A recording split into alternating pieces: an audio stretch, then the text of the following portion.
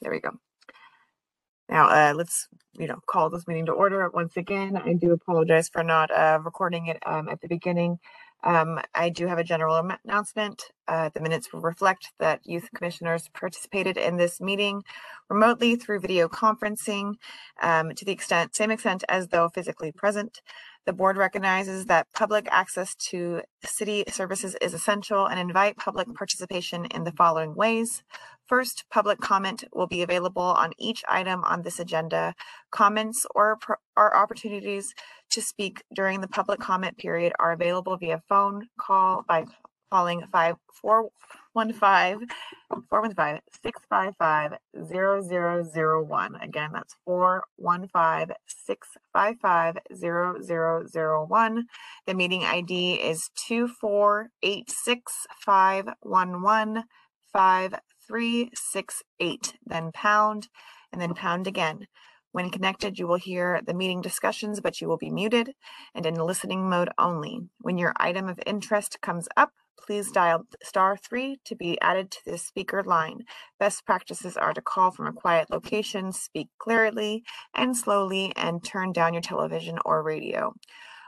Alternatively, you may submit public comment in writing in either of the following ways. You may email them to the Youth Commission at youthcom@sfgov.org. That's youthcom@sfgov.org. If you submit public comment via email, it will be forwarded to the commissioners and will be included as part of the official file. You may also send your written comments via U.S. Postal Service to our office in City Hall, 1 Dr. Carlton B. Goodlett Place, room 345, San Francisco, California, 94102. This concludes my announcement, and now I can move on to the roll call and attendance. First on the list, Commissioner Tanaka. Present. Commissioner Tanaka present. Commissioner Aliota Topier. Present. Also, if I say your names incorrectly, please correct me, and I will get them down. I promise. Commissioner Aliota Topier present. Commissioner Shaw. Present. Commissioner Shaw present. Commissioner Hum. Present. Commissioner Hum present. Commissioner Barker Plummer. Commissioner Barker Plummer told me to tell you that he's trying to join from his phone right now. Okay.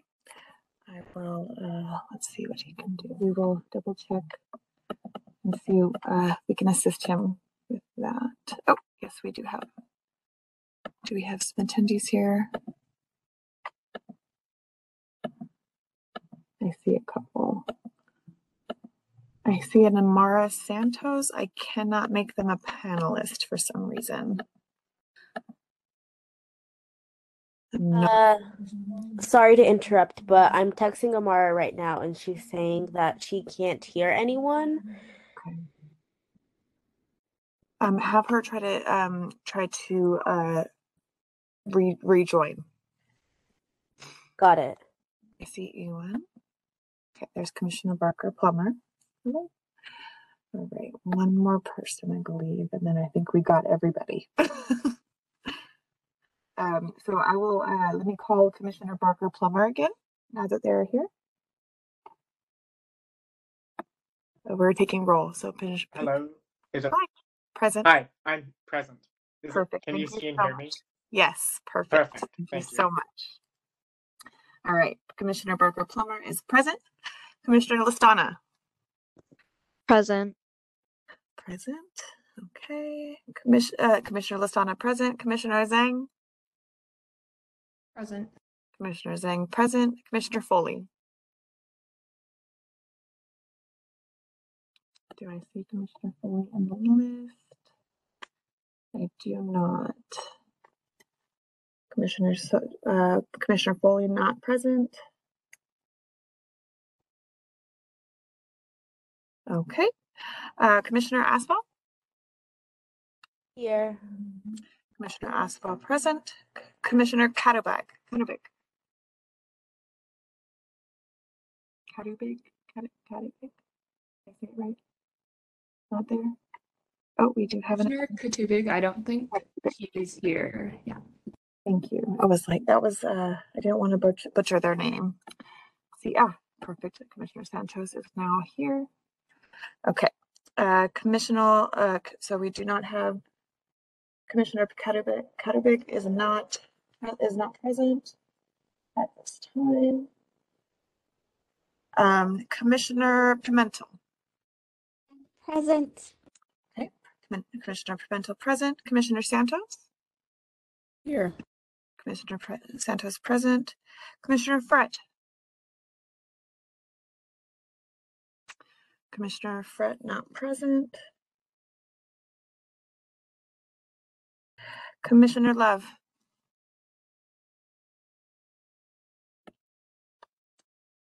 Commissioner Love not present. Commissioner Oyagata. Present. Commissioner Oyagata present. Commissioner Zhu.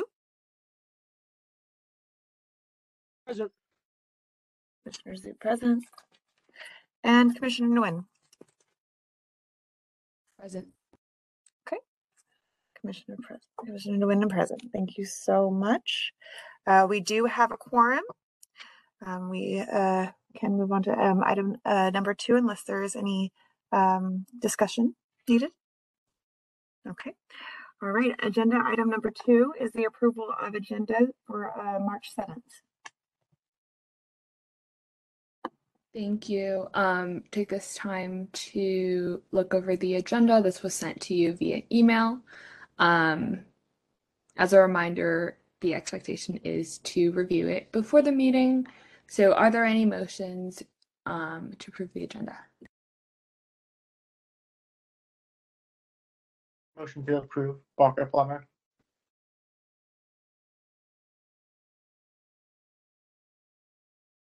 Commissioner Nguyen, second that. Commissioner Barker Plummer motions to approve the agenda, seconded by Commissioner Nguyen. Staff, can we please Madam Clerk, can we please take a roll call vote? Yes, but I believe we might have to open this up for public comment at all before we take a motion, right? Apologies. Yes. Really, really bad at remembering that though, so I'm getting the hang of it. Yeah, thank you for the reminder. Is there any public comment on this item of the agenda? Seeing none. Okay, seeing none. Public comment is now closed. Now, Madam Clerk, can you please take a roll call vote? Yes. Commissioner Tanaka. Aye. Motion to approve the minutes, by the way, just so you know. Motion to approve the minutes. Commissioner Tanaka is aye. Commissioner Alioto Pierre. Aye. Commissioner Alioto Pierre, aye. Commissioner Shaw. Aye. Commissioner Shaw, aye. Commissioner Hum. Aye. Commissioner Hum, aye. Commissioner Barker Plummer. Aye. Commissioner Barker Plummer, aye. Commissioner Listana. Aye. Commissioner Listana, aye. Commissioner Zhang. Aye. Commissioner Zhang, aye. Commissioner Foley. I believe Commissioner Foley is still not present. Yes. Commissioner Asfa. Aye. Commissioner Asfa, aye. Commissioner Katubig, right? Yes. Commissioner Katubig, still not present. Okay. Commissioner Pimentel.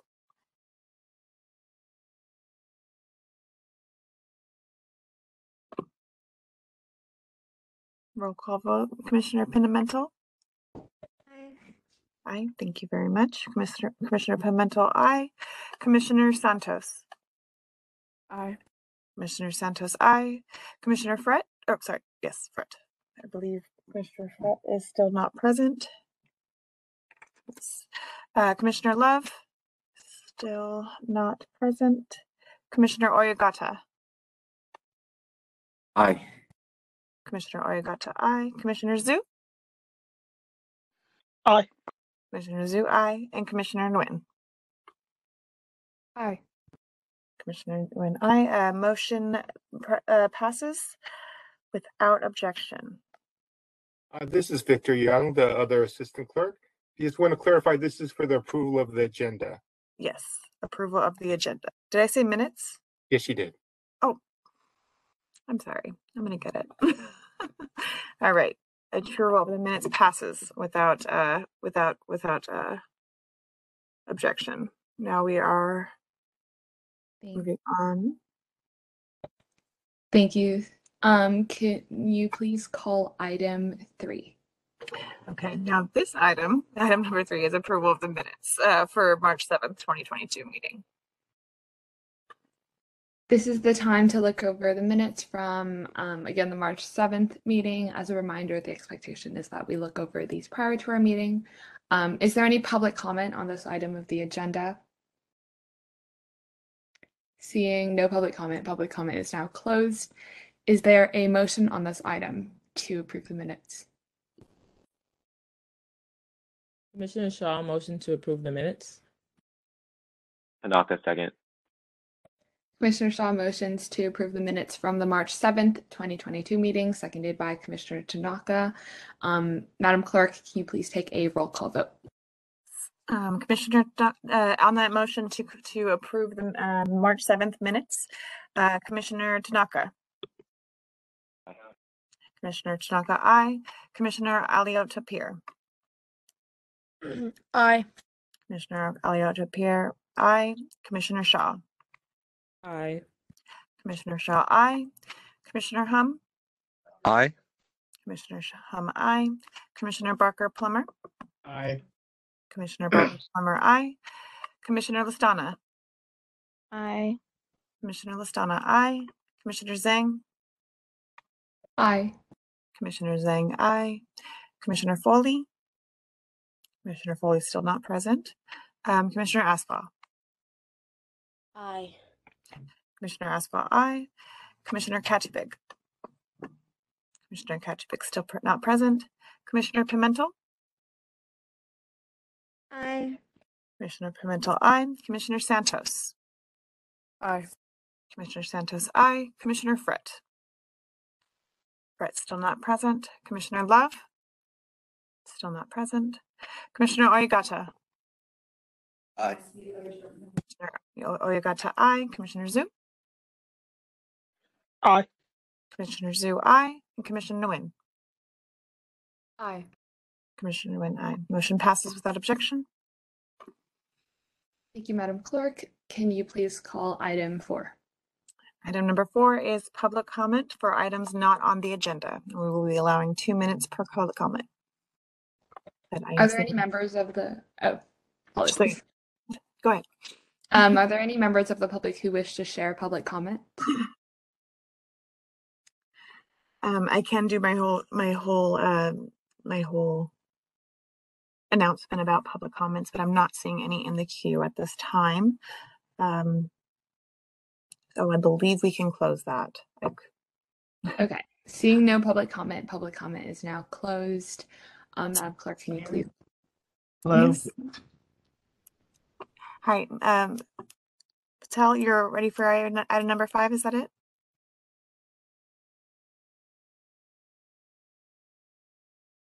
Okay.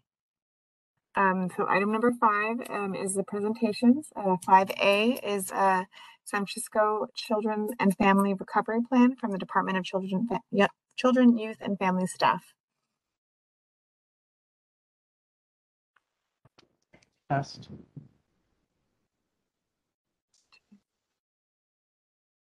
Thank you, Madam Clerk.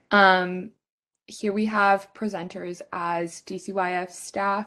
Thank you all for making it. If you want to go ahead and introduce yourselves and begin the presentation. You have 15 minutes, I believe. Thank you, Chair. I believe our Vice Chair Arsima was going to introduce us, but I may be mistaken. Yes, I can introduce you guys. Hi, everyone.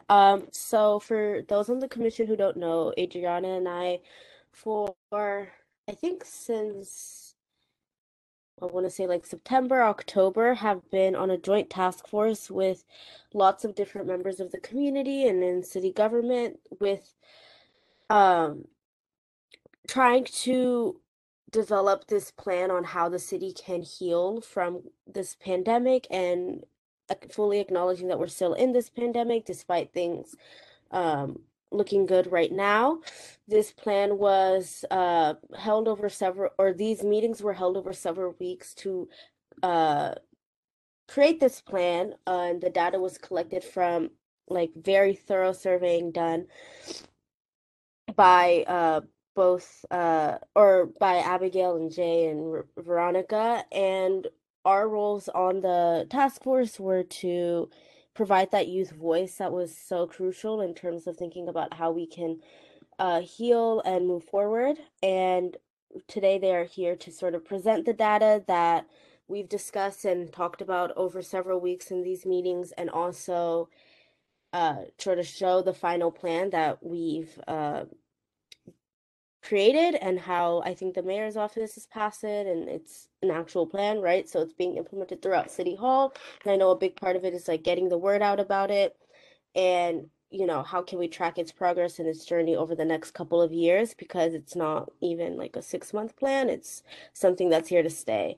So there's a lot of work and time and energy put into it by so many different people, and today they're here to give us a really condensed version of what the plan is, because it originally was 45 minutes, but it is definitely something I think everyone here, especially if you're planning on staying in the city for the next couple of years, should look through, because it will have a strong impact on San Francisco as a whole. So, yeah. Thank you, Vice Chair Arsima. It's a pleasure to be here. My name is Abigail Stewart-Kahn. I use she, her pronouns.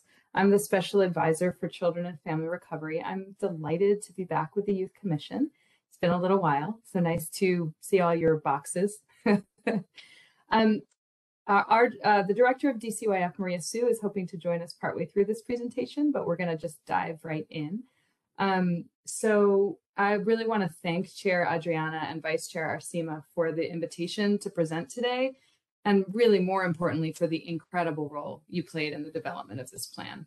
I'm joined by colleagues Veronica Chu and Jay Liao, and we will strive to provide a rapid and high-level summary of the process, and then we look forward to your questions and discussion. San Francisco has taken bold and collaborative steps to protect its residents from COVID-19 and all of the ongoing impacts. As a result, we've led the nation in showing what a compassionate, data-driven, and caring approach can be for a community, particularly the most vulnerable during a pandemic. And yet, even with all of those efforts, we know that children, young people, and their families have been struggling, pivoting, surviving, showing their resilience, and then having to do it all over again. In May of 2021, Mayor Breed asked the Department of Children, Youth, and Families to lead the development of a citywide children and family recovery plan, with the intention of elevating the voices of youth and families across the city. Mayor Breed directed very clearly that we center the voices of young people and families, and we did just that. We'll talk a little bit about that today, as Arsima already noted. We went out into community and we heard from families and young people. And on a personal note, it was an honor and a privilege to be entrusted with that information and that experience from young people and their families. They shared that their recovery needs are significant, they are layered and interconnected. And in order to support the recovery of young people, we need a high-functioning system of care and a community that understands and prioritizes the needs of our young people. In developing the plan, we also were able to connect with a broad and collaborative group, including the 18-member task force that Arsima and Adriana sat on, but also experts nationally and locally, community leaders, and really all sorts of folks coming to the table to help us understand what we were hearing from community.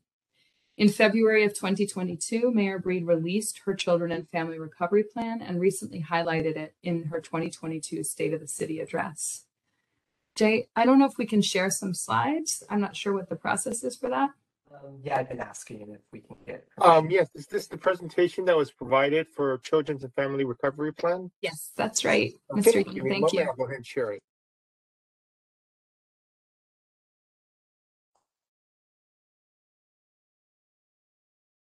Great. If you could jump to the second slide, that would be great. It's very small on my screen. That could just be that my eyes are tired, but My apologies. I'm trying to go full screen right now. got it. Okay. I just know I always trying to want to figure it know out. what other people are seeing. I'm going to plow ahead to be respectful of the Youth Commission's time, but we'll catch up with the slides in a moment. So after looking at local and national data and talking with experts, we took a list of potential recovery needs to young people and families in San Francisco. We asked them about their needs for systems change and about where their gaps were in the systems. And we landed with this set of needs areas. And we essentially structured our process and plan around this. Children, youth, and families remind us consistently that while our systems are established by funding streams and by departments, their lives are not. Children need to be viewed in their whole community, in their family with all their strengths and challenges, and in their own ecosystem. We all need that as humans. And that their needs for recovery are complex and interconnected. Next slide, please. The plan was created to serve all children and families in their recovery needs, and all young people have lived through and are living through incredibly challenging and complex times. We're crystal clear, however, that while we've all been living through the pandemic has not affected all young people and families equally. Rather, the pandemic has laid bare existing inequities in our community. To begin to address this, we have centered building equity as in each stage of the process. So at the beginning, when we talk about talking to children, youth, and families, we're not talking to all children, youth, and families. We're talking to these special populations and of the most vulnerable, the most impacted by the pandemic. And then at each stage of strategy development, we looked at what were recommendations that would serve all young people and their families, and which ones would we need and want to advance to particularly focus on special populations. So we tried to keep both in balance with a laser focus on equity. Next slide, please. And thank you for making it bigger. So here was our timeline, which Vice Chair Arsima touched on. We started planning. Typically processes like this at the sort of scope and scale could be a 2 to 3 year city planning process, but we know that the need is urgent. So we moved incredibly rapidly to get to where we are now. We began planning in July and September. Through September, we spent time in community listening to young people, and that continued through the fall. And then we kicked off the task force that your colleagues were a part of. And we worked through the plan rapidly through September to December and have now produced the plan and are moving to implementation.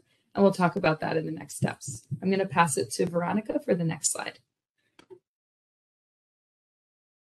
Thanks, Abigail. Yeah, if we could move to the next slide, I can just start talking about it. So one thing that we're really proud of is that the recovery plan was able to utilize data that was collected from thousands of children, youth, and families in San Francisco throughout a variety of different mediums, ranging from surveys to focus groups to intercept interviews. As Abigail mentioned, many of these engagements were focused on DCYF's target populations, whom we've identified as some of the most vulnerable and experiencing the greatest impacts from a result of the pandemic. There was a very wide array of engagements, as you can see listed on here. There's some stats, but more specifically, I can provide some examples. We were able to conduct intercept interviews at events like a powwow hosted by the Friendship House to hear specifically from Native American families. We partnered with UCSF and the Department of Public Health to attend their pregnancy pop-up events for families in the Bayview. We were able to collect surveys from both youth and parents and caregivers at different backpack giveaway events hosted by the mayor's office at public housing residents in the Western Addition. And we also worked with a ton of different community-based organizations to arrange focus groups with some of those target populations, including parents of children with disabilities, families that are living in SROs, LGBTQT youth, and those experiencing homelessness. Next slide, please. So we received really an overwhelming amount of qualitative data that the DCYF team was able to process, code, and analyze. Some examples of the thousands of input that we received and combed through for the recovery plan are listed on this slide. I'm not going to read through the quotes, but feel free to peruse them. You can see that we were hearing from young people and parents that concerns ranged from a lack of basic needs and resources like food and childcare to really having to deal with confusing and stressful bureaucratic systems that get in the way of families getting what they need. And then also lots of young people talked about the need for mental health services for youth. Next slide. And then finally, this was mentioned by Vice Chair, but the recovery plan team spent many, many hours speaking with experts in the field in order to design this plan. So there were hundreds or over 100 hours of stakeholder input meetings. The task force convened over 13 times, and there were over 500 different stakeholders, including city partners, community leaders, and experts that were involved in contributing to the design of this recovery plan. And I'll pass it over to Jay. So next slide, please. And so just transitioning into the contents of the plan or the recommendations of the plan, we categorize. Interrupt, Jay. For me, it's hard to hear you. Oh, okay. Your mic is on instead. You're just talking. Maybe it's just sort of muted a little bit, quiet. Let's see if I can.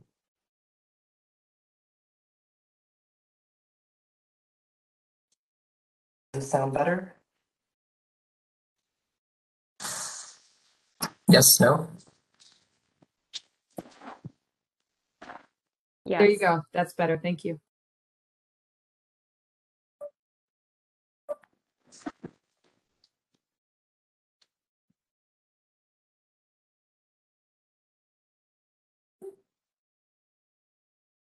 It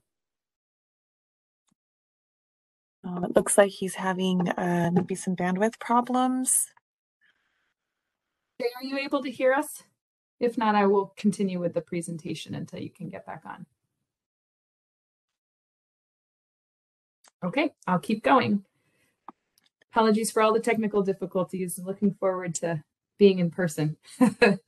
So what we wanted to share at a very high level today, we won't be able to go into the recommendations that come directly from the voices of children and families in any kind of depth, but we shared with you all in advance both the plan itself, the website, and also some informational videos that help to provide a deeper brief on the plan.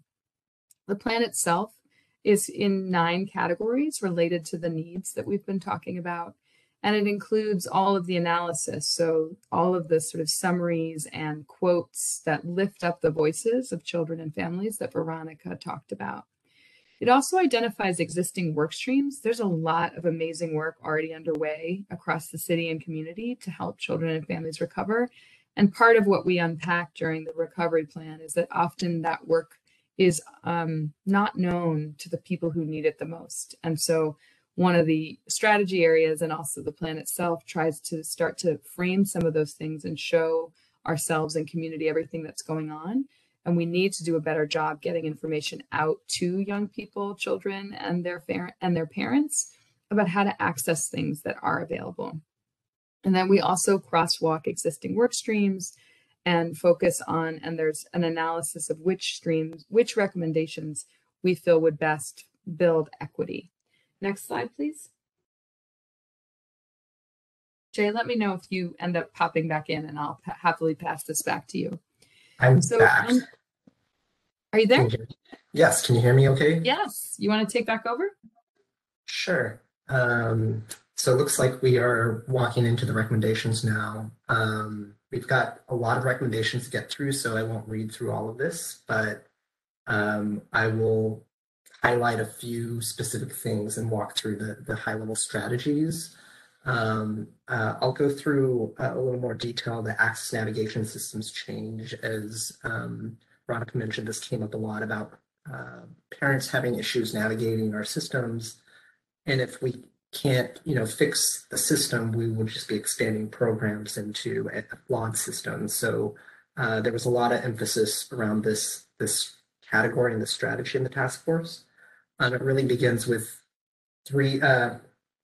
We had one stakeholder put it this way to us: improving systems delivery, improving systems coordination, and reaching communities and building trust. It's almost like improving systems delivery is healing your workforce first, then improving systems is healing the system, and then finally healing the community once you have this coordinated system and a healed workforce. So improving systems delivery, one of the things that came up a lot was that parents found that sometimes the quality of service was inconsistent, or that providers weren't trained in certain special needs. And so the focus here is around stabilizing that workforce. So that includes, when we looked into the quality of service issues, a lot of that had to do with issues around hiring and retention, and really kind of the wage levels of our providers. And so stabilizing the workforce is really about raising wages and benefits for our providers, standardizing workforce training, and particularly around special needs. Improving systems coordination, I'll focus a little bit on the continuum of care, and this is really about streamlining funding and services from birth to TAEA, and requiring one city plan across departments.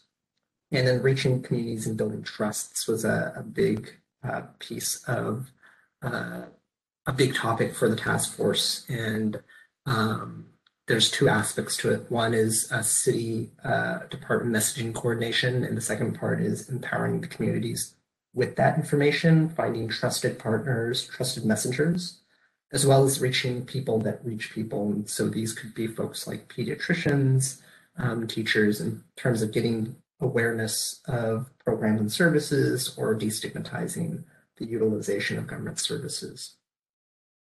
The next needs category, safety and healing. This was broken out into response and prevention and healing.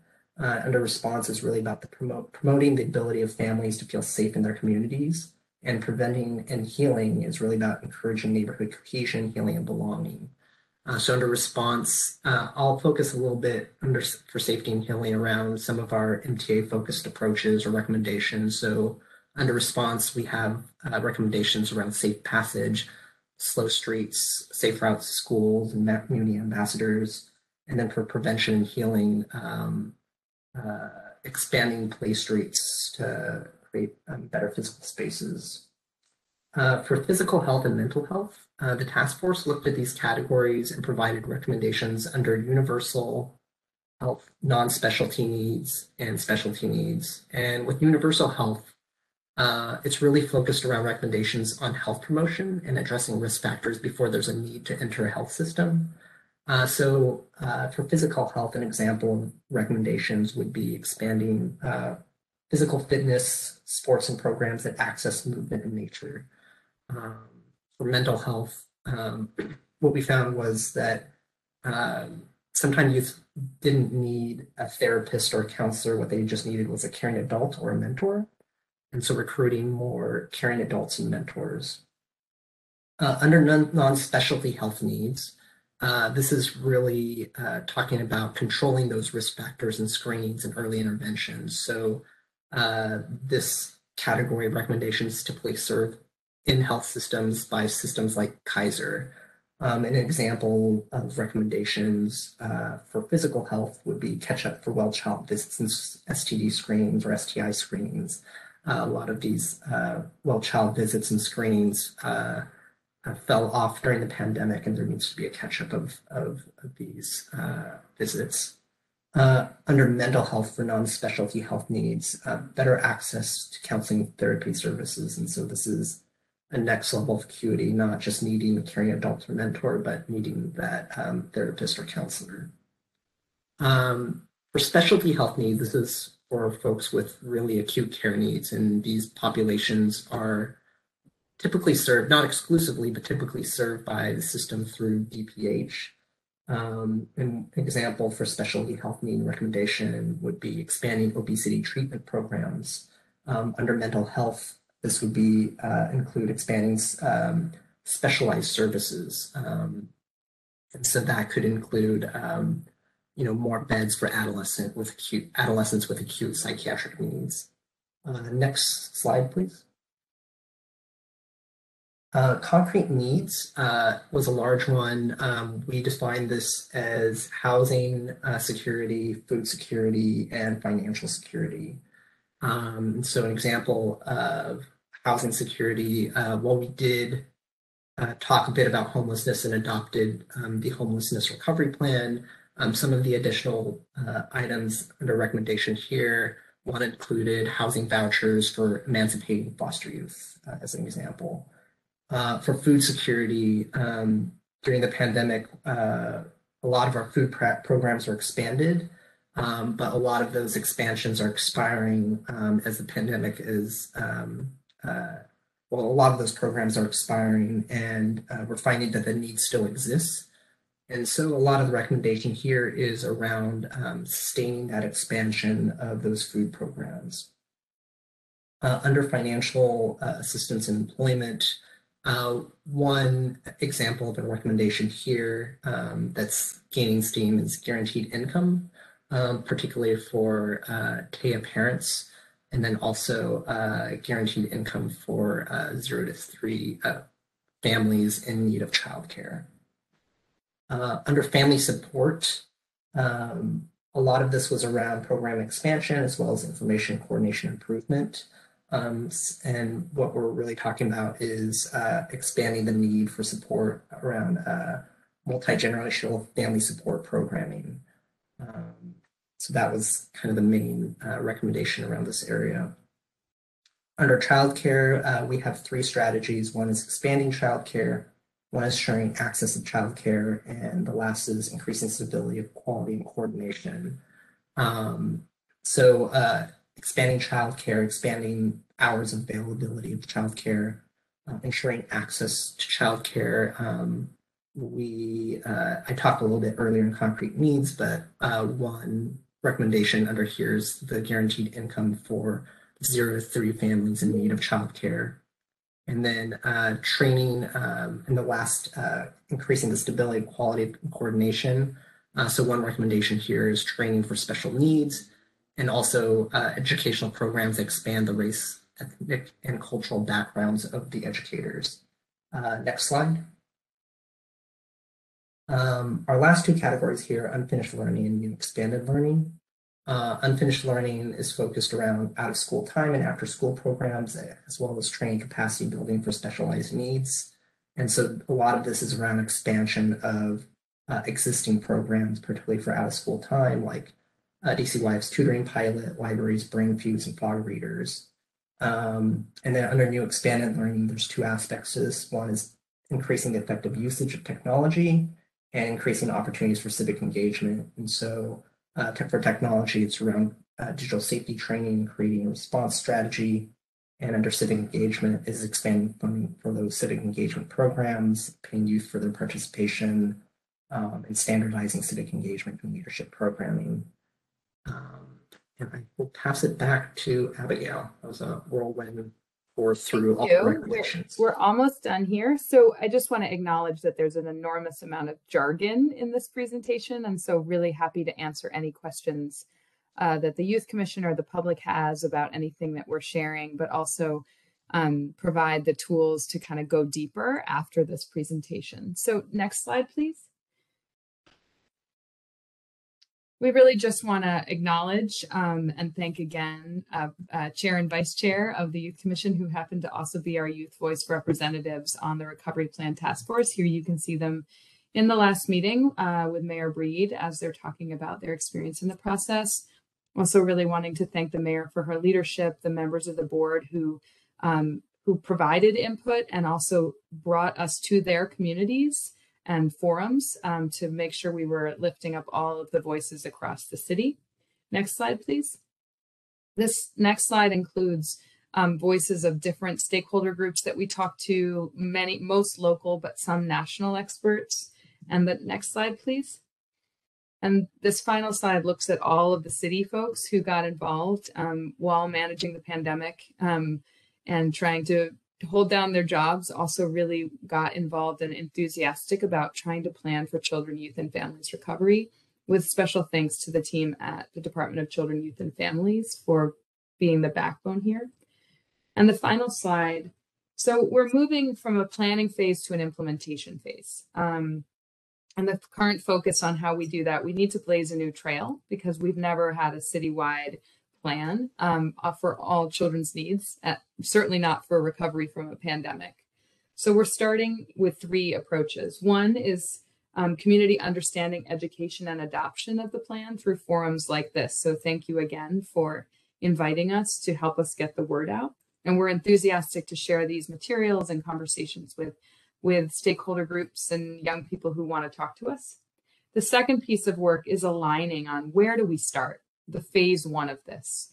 This plan could be overwhelming and therefore we could do nothing, and that's unacceptable given what we know from children, youth, and families and what their urgent needs are. And so we're spending some time with city and community partners to say, of these 100 recommendations, where do we begin? Looking at that so that there's something for kids and young people across all the ages, so that there's a balance of systems change and strategic expansions. And finally, we're giving some thought to how we develop the backbone, the facilitation capacity to move this collaborative work forward. DCYF was tapped to be the backbone to develop this plan, and we've really obtained that milestone. But the implementation coordination will take time, skill, and resource. And so we're working to determine the best approach to make sure that that resource is still there to make sure we can implement what children, youth, and families have been telling us they need. Thank you.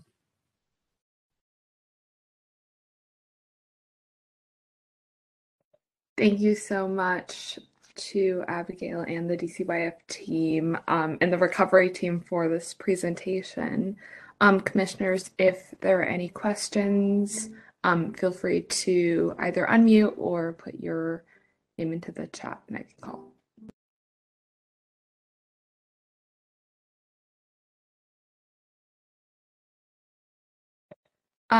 Yeah, just one quick question from me. Is there a specific ask that you are here to have the commission do, or if there's a specific action item that we can help with?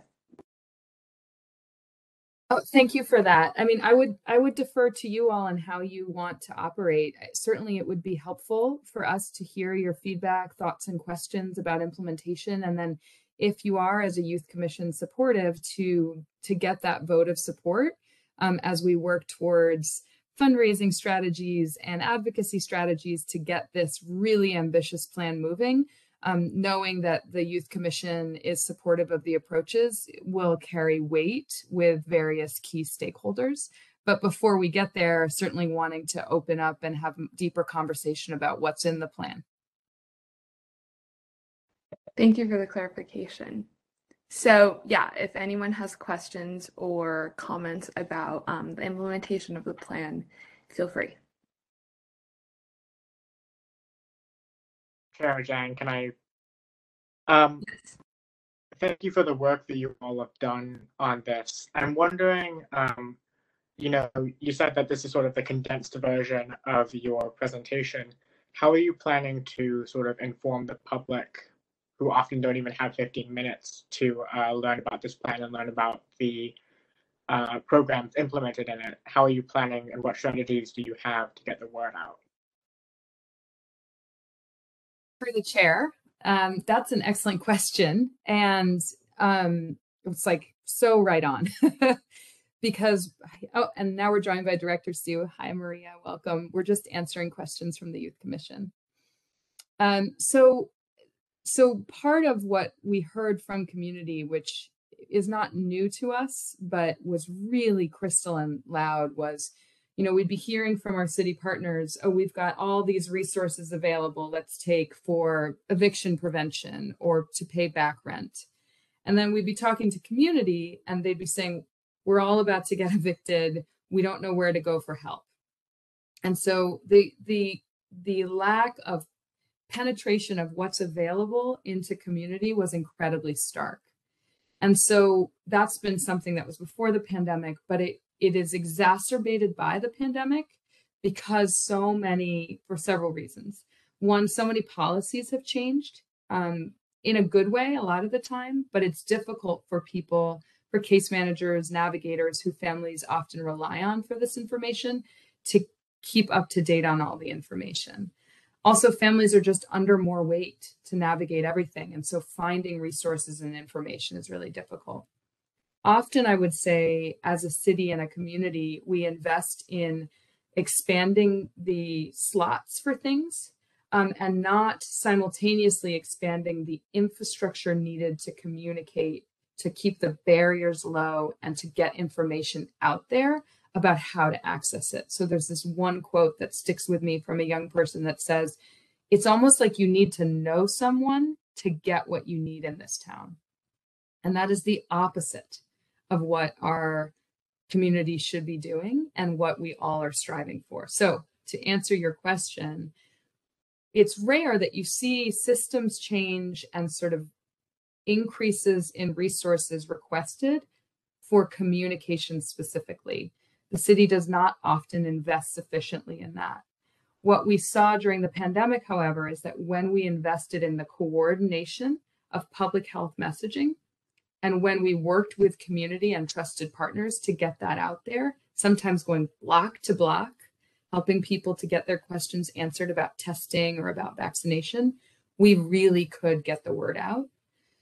So the solution is to do something similar for children and family recovery, to actually invest in the coordination of what's available and messages around what's available, and then invest with community to get the message out there. It's like almost like a recovery strategy unto itself is to communicate about what's available for recovery, if that makes sense.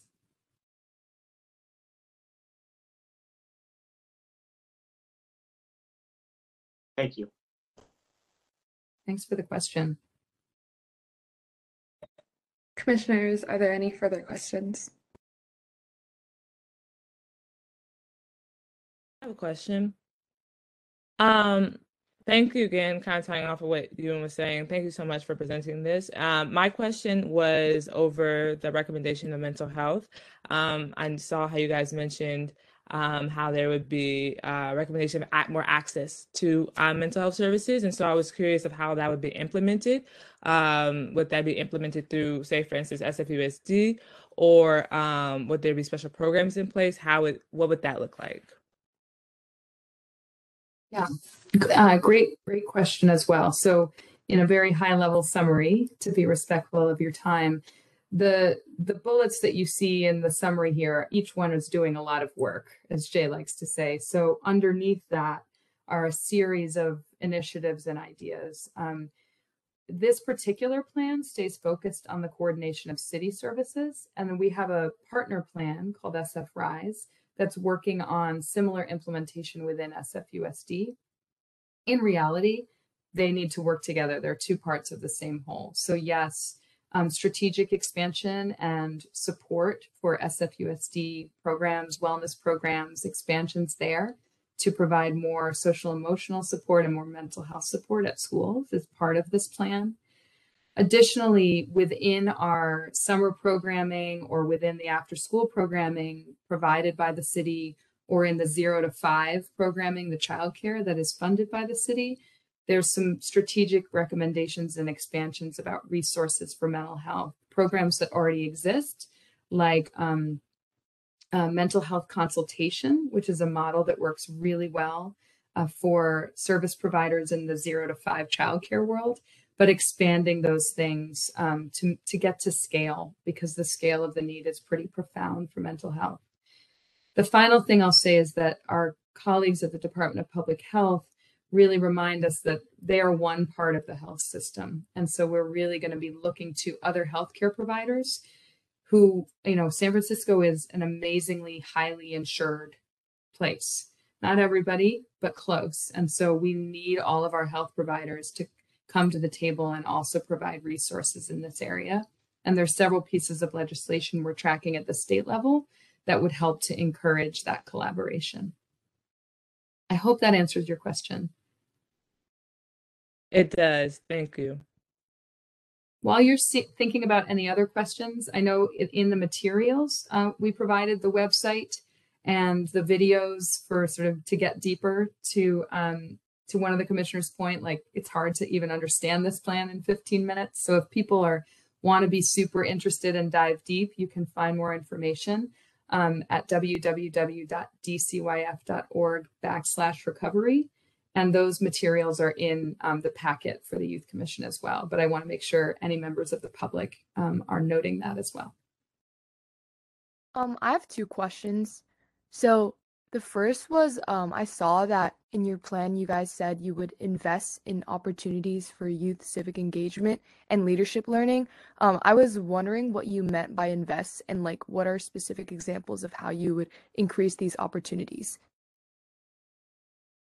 That's an awesome question, Commissioner. So we heard from the two young people on our task force, but beyond that, we heard from young people in the community that this pandemic has been an eye-opening experience about the ways in which their lives are affected without their control, if I can put it that way. And so wanting to become more empowered and skilled at getting civically involved. So for youth commissioners, you have a space for that, and you're already living that value and that vision by being youth commissioners and speaking on behalf of your community, which I really applaud you for. And many of your peers want something similar. They don't all want to sit on the Youth Commission necessarily. They can't all. So one idea, if resources were available, and we have to go get these resources, is to support our community-based organizations who do a lot of after-school programming and other programming to do project-based work. So letting Youth Voice guide how you get involved with your super hyper local community, building your skills for advocacy, so that when opportunities like the Youth Commission or speaking at a public hearing on behalf of your community, in order to get the decisions and the policies you want, those skills are available and sort of natural to the young people involved. So really working with our community-based organizations, many of which really already do this programming, but some have shared they don't feel competent in this area to provide that technical assistance and capacity building so that they can provide that to the young people. Got it. Yeah, that mostly answers my question. I definitely agree with like increasing these opportunities, but I'm more curious, like, how would you make them feel more confident in doing the work that they already do? Like, how would you help them enhance like their mission and like what they already have? The young people, the young person, or the community-based organization? Oh, the community-based organizations who are doing the work. Yeah, and I can pass this to Maria, but DCYF has a very strong technical assistance and capacity building team, small but mighty, that really listens to our community-based partners and provides training in series of ways. Some of those trainings are like financial, bookkeeping, communications, working on grants. At the moment, we're very focused on working on expanding people's confidence and ability and knowledge around working with families with learning differences and disabilities.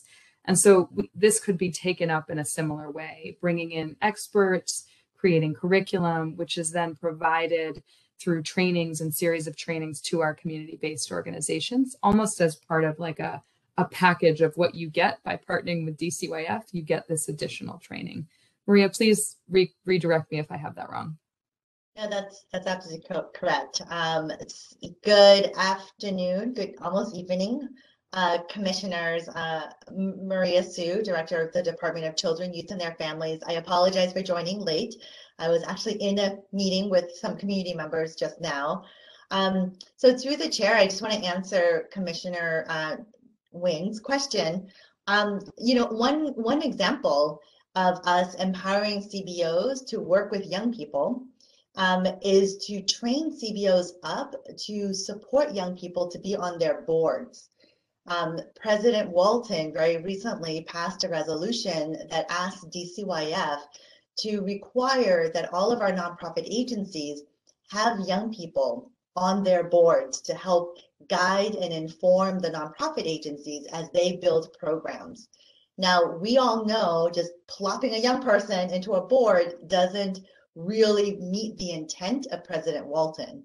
What he's really talking about is fully engaging a young person in those meetings, in those really key decision-making processes. So this particular recommendation leads to us supporting CBOs who, well, are now required to do this, but helping them get to that place of really fully embracing and engaging our young people onto their boards and not just tokenize them.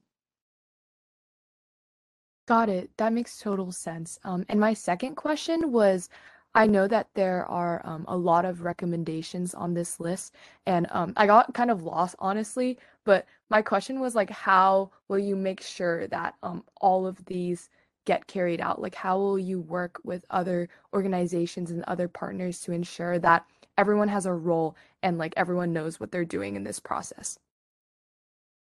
Yeah, that's spot on. And I tried to touch on it very briefly at the end of our presentation. So we are just now moving from producing the plan to figuring out how to implement it. And being incredibly candid, we don't have all the answers, but we also didn't know exactly how to write a children and family recovery plan. And with community and with really good advice, we figured that out in a way that created a plan that most folks are feeling really good about and enthusiastic. So what we're doing to tackle these next steps is first, community understanding, education, adoption, because it's a long-term plan. And so we want people to see it, understand it, think about how their work connects to it, how they can strategically align to it. And my favorite kind of email is like, hey, I have an idea of something we're working on that if we pivoted it just a little bit like this, it would really help speak to that, what your young people are telling you. So those kinds of organic things are really helpful. We're also working to develop what is phase one of this plan. So of the 100 recommendations, where do we start? And frankly, I love every recommendation in this plan and would be fine starting with almost all of them. But if we try to tackle all of them, I suspect we will do none of them.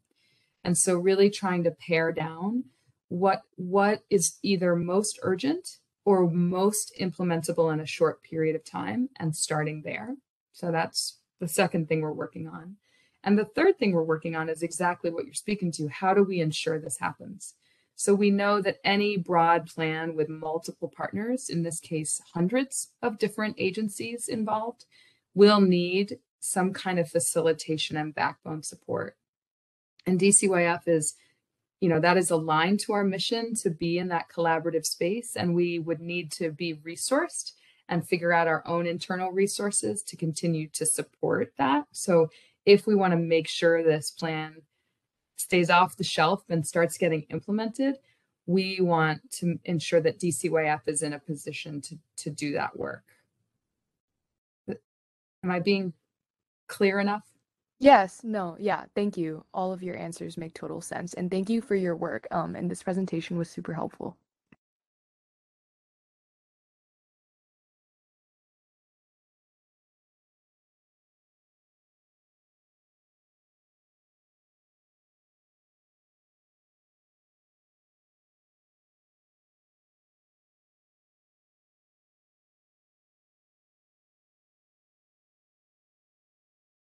While we're seeing if there's just any more final questions, I just really want to underscore again the value that the chair and vice chair, Adriana and Arsima, added to this. I know it's the third time I'm saying it, but there'd be these moments where these really complex topics would be kind of blowing out of control within the task force. And we would turn to them or they would insert their voice and really help us to focus and understand what young people were telling us and what it was like on the ground. And so just to Maria's point about young people being present and having their voice heard, whether it's at a board of a nonprofit, on this task force, at the Youth Commission, we're just huge believers in that and grateful. It was a significant time commitment for Adriana and Arsema, and they represented young people incredibly well. So just wanted to thank them again. Can I also jump in to thank them as well? I also want to just thank Chair Adriana and Vice Chair Arsema just for your leadership. The number of times I've heard the adults saying, "Oh my God, that was so brilliant. That was such a brilliant thought.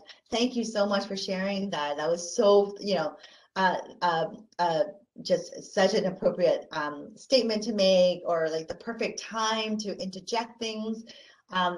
I just want to say thank you so much. Both of you definitely showed tremendous leadership and of course brilliance on the body, and I'm just very grateful that you were able to fully participate in the way that you did and to really lead.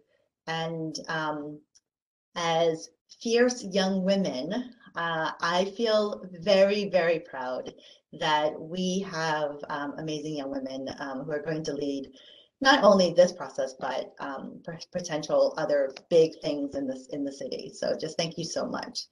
And with that, I actually do apologize. I do have to run, but you are still in good hands with Abigail and Jay, and I think Veronica's still on. Thank you. Thanks, Maria.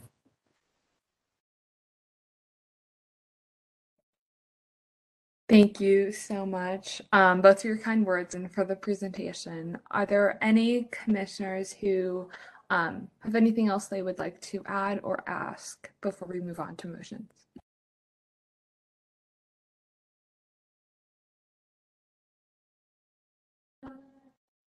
Okay. I'm not hearing anything, but if there is, please feel free to put it into the chat or let me know. Before we take any motions, I will ask if there is any public comment on this item. This is Victor Young, Assistant Clerk. I'd just like to caution anybody from using the chat, as this is a public meeting, and if the public can't see it, it's not very good. So please avoid using the chat and just speak up during the meeting. We do have one person who called in. We're not sure if they're a member of the public or if they are a member who is trying to call in. You press *6 to unmute yourself at this time. And I believe we had someone who was trying to speak during public comment, and it's at your discretion if you'd like to go back to general public comment and allow them to speak. Yes, I would be open to going back to general public comment. So maybe we can finish a public comment on this item and then we can go back to that. Yeah, that would be great. I believe I may have the ability to unmute the person who is calling. I'm going to unmute them now and see if they are a public commenter or if they are potentially a commissioner trying to get in. One moment, please. If you are the person on the phone, I'm about to unmute you, okay? Hello, caller. Are you here to make public comment on this item? Hello. Hi. Oh, you are able to hear me. No, I want to comment on the next item. Okay. All right. We will keep you in the queue for the following item. Thank you. Yeah, and I'll just raise my hand for the items I want to speak on. Is it *3? Yes. Okay, great. Thank you so much. No problem. Alrighty. I believe we did have one person, Patel, wanted to speak during public comment, and their microphone did not work. Are you able to speak at this time? I hope so. Can you hear me? Yes. Awesome. Perfect. Thank you so much for allowing me this time. So let's start off with, my name is Mayank Patel. I'm from the San Francisco Department of Elections. And just like how you heard, I wanted to share another opportunity for not only you guys, but your representatives or students in San Francisco to get involved with elections. And so, as you may have heard, this year has been a crazy year with elections. We had 4, or we will have 4. So the second one is coming up on April 19th, which is a smaller one, but we have a big election coming up on June 7th, 2022. And I wanted to share 2 opportunities for you guys to get involved. So the first one is our high school ambassador program.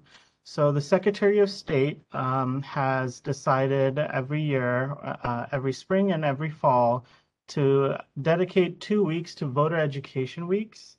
So the last 2 weeks of April are voter education weeks.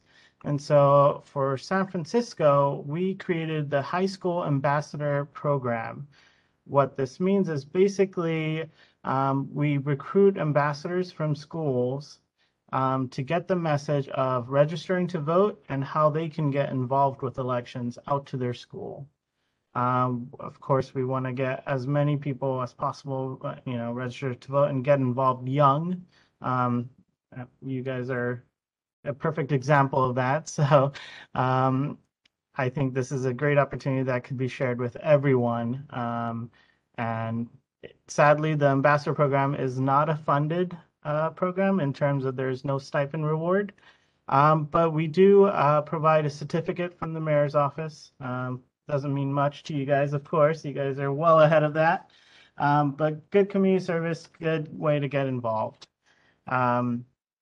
So I can share the link to that in the chat, and you guys can check it out.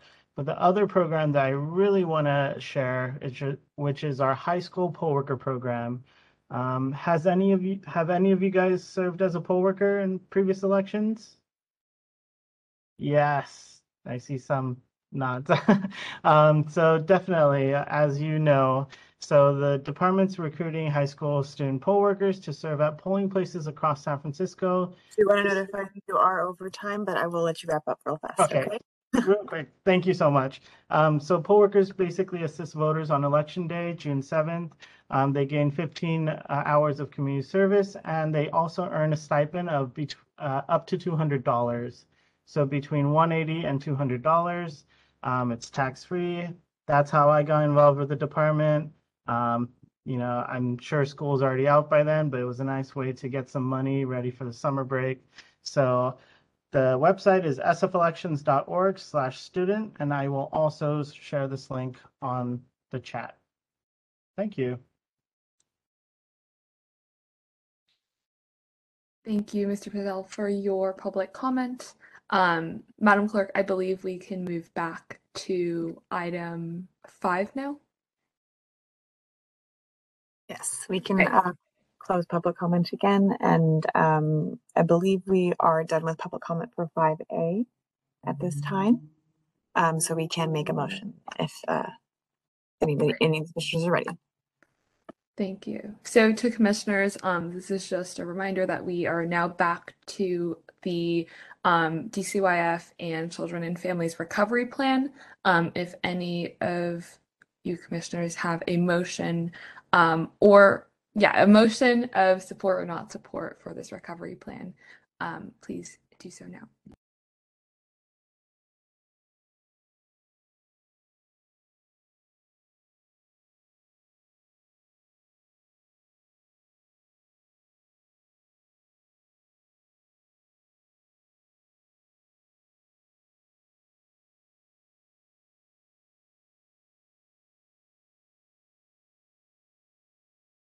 Commissioner Nguyen, motion to support. Santos, second. Thank you. Commissioner Nguyen motions to support the San Francisco Children and Families Recovery Plan, seconded by Commissioner Santos. Staff, can you please take a roll call vote? Okay, thank you for that. On that motion to support, made by Nguyen, seconded by Santos, Commissioner Tanaka. Aye. Commissioner Tanaka, aye. Commissioner Alioto-Pierre. Aye. Commissioner Alioto-Pierre, aye. Commissioner Shaw. Aye. Commissioner Shaw, aye. Commissioner Hum. Aye. Commissioner Hum, aye. I'm gonna get all tongue twisted today. Commissioner Barker Plummer. Aye. Commissioner Barker Plummer, aye. Commissioner Listana. Aye. Commissioner Listana, aye. Commissioner Zhang. Aye. Commissioner Zhang, aye. And I did note that Commissioner Foley, I believe is still, oh wait, no, Commissioner Fred, I saw come in, sorry, I apologize. Commissioner Foley, I believe is still absent or still not present. Commissioner Asfa. Aye. Commissioner Asfa, aye. Commissioner Katubig. Katubig is still not present. Commissioner Pimentel.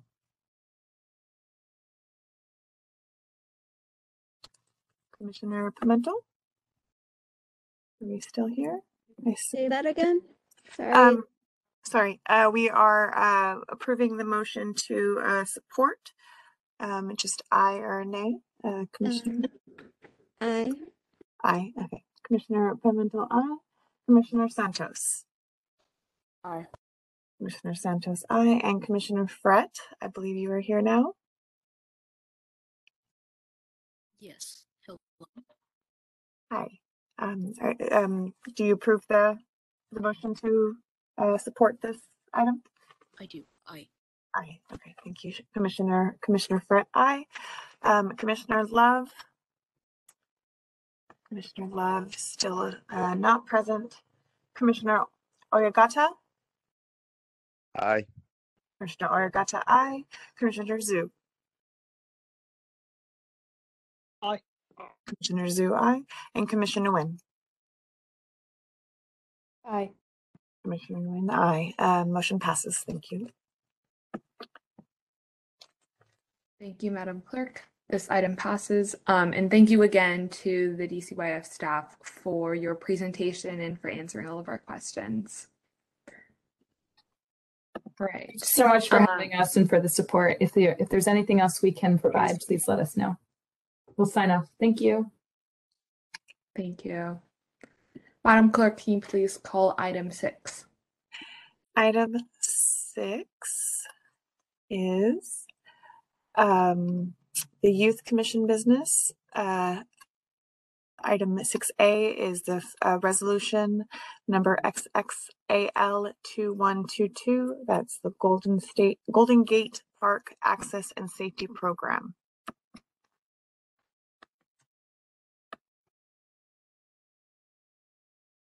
Commissioners, so today we have Commissioners Barker, Plummer, and Nguyen presenting the resolution, the first reading of this resolution, and I will pass it to them to introduce it. Thank you. Commissioner Nguyen is also here. Okay. I can't see everyone on my screen, but if she's here, I'm good. We're just introducing this resolution. We're hopefully, Chair Zhang, we're going to pass it on a first reading because the Board of Supervisors will be, well, they can take action on this as soon as April, although we're not quite sure when in April or if after that it will be. So the resolution just does a few things. One has a support formally the proposal that SF Rec and Park has brought forward for Car-Free JFK. I believe in the last Youth Commission term, they voted to support Car-Free JFK and Car-Free Great Highway. But this is just us specifically supporting the most recent proposal from Rec and Park. And then it also has us send a letter to the Board of Supervisors on behalf of the Youth Commission in support as well. Commissioner Nguyen, do you have anything to add to that? No, that sounds good, but I would just clarify that the resolution supports the Golden Gate Park Access and Safety Program, and it started off with a stakeholder group which was made by this SFCTA, and then Rec and Park and the MTA built off the work of that work group to make this plan. And then we'll go over it during the resolution, but just a clarification because it can be a little confusing since there's so many different agencies involved. Yeah, and I would add that the plan can be seen on I think it's SF Rec and Park's website that it's hosted on. I think it's it's on the Rec and Park one. Okay. So, and as we go through it, we will we'll read it out because we need to read it into the record, is my understanding. And then if we can take questions after that on pieces of it, or is that how this works, Adriana? Yes. If either of you are able to share your screen of the resolution, that would be very helpful. If not, Victor, if you have access to the resolution, if you were able to share your screen, that would also be really helpful. I do not have it myself, but who would like to share their screen? I will give you access to share. I can share my screen. Okay, give me one moment. You should be able to share at this point. Yes, it works. Wait. Hold on, I have to allow access in my settings.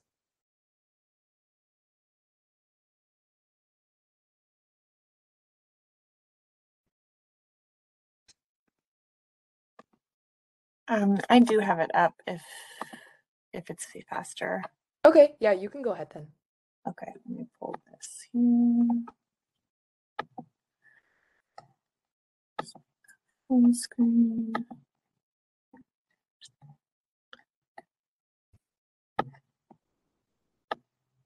And then Adriana, as we read it, should we read the letter as well? And if so, should we do it before or after? If you want to read the letter before, that would be helpful context. Second.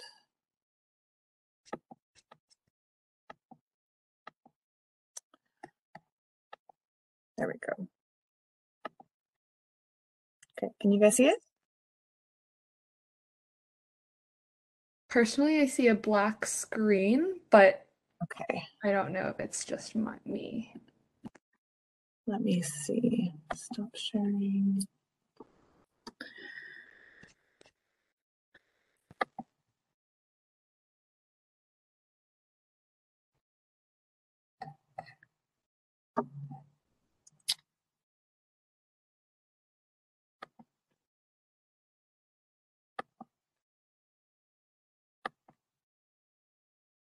I'm not sure if it's necessary, but I believe that oh no, never mind. Do you see it? No, I was talking about the presenter mode, but it appears you are listed as the presenter. Okay.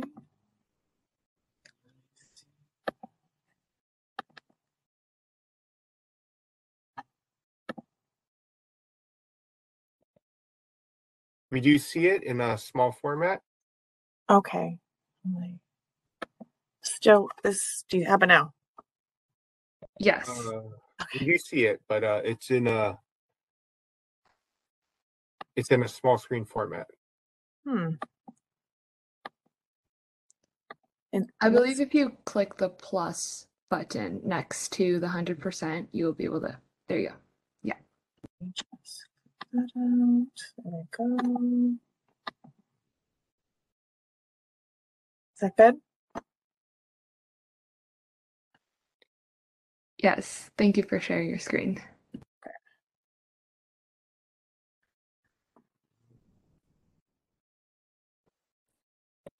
Okay. Commissioners Nguyen and Barker Plummer, feel free to take it up. Wait, before we start, I'm frozen, but can you hear me still? Yeah. Oh, okay. Okay. Are you good to go, Commissioner Nguyen? Yeah, go ahead. Okay. You can start. San Francisco Board of Supervisors, 1 Carlton B. Goodlett Place, City Hall, room 244, San Francisco, California, 94102, 4689. JFK Drive, support MTA and RDP's Golden Gate Park Access and Safety Program proposal. Members of the Board of Supervisors, in May 2021, the San Francisco Youth Commission approved resolution number 2021-AL-12, John F. Kennedy Drive and Great Highway, permanent closures to cause, advocating for an equitable plan to support the long-term closure of John F. Kennedy Drive and Great Highway to cause.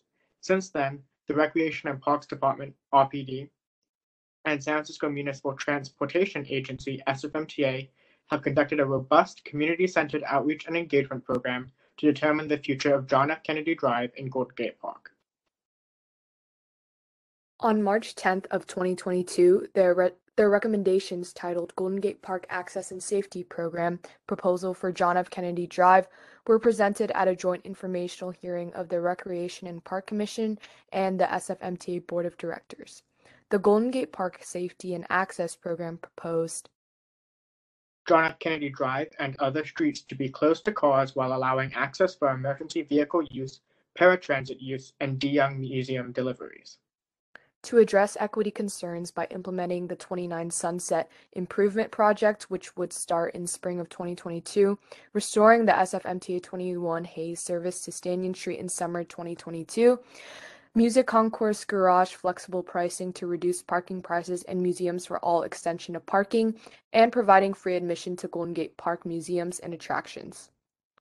To address accessibility concerns by creating 20 new ADA-compliant Blue Zone parking spaces behind the Music Concourse bandshell, construction, including surface regrading, curb ramps, and path of travel upgrades, and immediate fixes to park shuttle operations and routing, including more service. To address mobility concerns by implementing easy drop-off and pickup at the Music Concourse, clearer maps and driving instructions, new bike share systems, and a separate promenade space on Middle Drive. To attain 83% of parking and 80% of roadways while creating 3 miles of car-free streets, creating a direct connection between the Panhandle and Ocean Beach. The Youth Commission commends the work that the San Francisco County Transportation Authority's Golden Gate Park Stakeholder Working Group, the San Francisco Municipal Transportation Agency, and the Recreation and Parks Department have done to create the Golden Gate Park Access and Safety Program. The Youth Commission supports this program proposal for our city's largest park. Sincerely, it will be signed by Commissioner Zhang on behalf of the Youth Commission. And then copies will also be sent to Mayor Breed, Board of Supervisors Clerk Angela Calvillo, the Recreation and Parks Commission, and the Municipal Transportation Agency Board.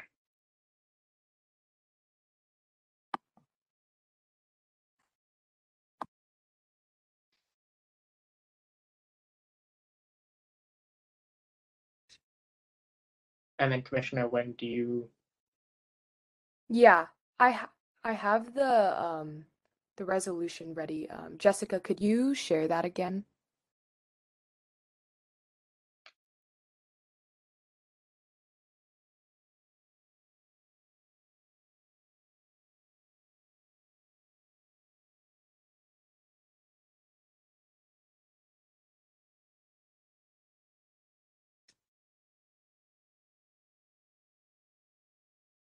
Are you able to see it? No, I still see the bottom of the letter, but I don't know if that's my screen being slow. Okay. I think it's after the letter on the same. Oh, okay. Oh, here we go. Yeah. Okay. Oh, let me make that bigger again. Sorry, I didn't mean to. There we go. All good, thank you. So the resolution is titled Golden Gate Park Access and Safety Program Support. Resolution urging the Board of Supervisors to support and implement the Recreation and Parks Department and Municipal Transportation Agency's Golden Gate Park Access and Safety Program proposal for JFK Drive. Whereas the San Francisco County Transportation Authority, SFCTA, convened the Golden Gate Park Shareholder Working Group in the winter of 2020, and whereas the Golden Gate Park Stakeholder Working Group developed a report on Golden Gate Park's needs and an action framework in the summer of 2021, and whereas the San Francisco Municipal Transportation Agency, SFMTA, and the Recreation and Parks Department are RPD collaborated and built off of the findings of the Golden Gate Park Shareholder Working Group to conduct necessary outreach, identify regulatory approvals, and provide solutions and develop the Golden Gate Park Access and Safety Program for the summer of 2021 to the winter of 2021, and whereas a robust community-centered outreach and engagement process on JFK Drive has been implemented in the Golden Gate Park Access and Safety Program, taking input from approximately 8,795 community members, with 6,156 people reporting that keeping JFK car-free was desirable during the spring of 2022. And whereas the Youth Commission has passed Resolution number 2021-AL-12, John F. Kennedy Drive and Great Highway, permanent closure to cars, advocating for an equitable plan to support the long-term closure of John F. Kennedy Drive and the Great Highway to cars, and whereas making JFK Drive permanently car-free is a major step towards increasing pedestrian and cyclist safety in San Francisco, especially as JFK Drive is on the city's high injury network map, and whereas making John F. Kennedy Drive permanently car-free gives recreational opportunities to everyone, including youth, and there have been 36% more daily park trips of walking, biking, rolling, and strolling on John F. Kennedy Drive since before the closure, and whereas this plan takes equity issues and concerns into account by implementing, but are not limited to, the SFMTA 29 Sunset Improvement Project starting spring 2022, restoring the SFMTA 21 Hayes service to Stanyan Street in summer 2022, music concourse flexible pricing to reduce parking prices and museums for all extension to parking, and providing free admission to Golden Gate Park museums and attractions, and whereas this plan takes accessibility issues and concerns for disabled people and seniors into account by implementing improvements including, but not limited to, 20 new ADA-compliant blue zone parking spaces behind the music concourse bandshell, construction including surface regrading of curbs, ramps, and paths of travel upgrades, and immediate fixes to park shuttle operations and routing, including more service, and whereas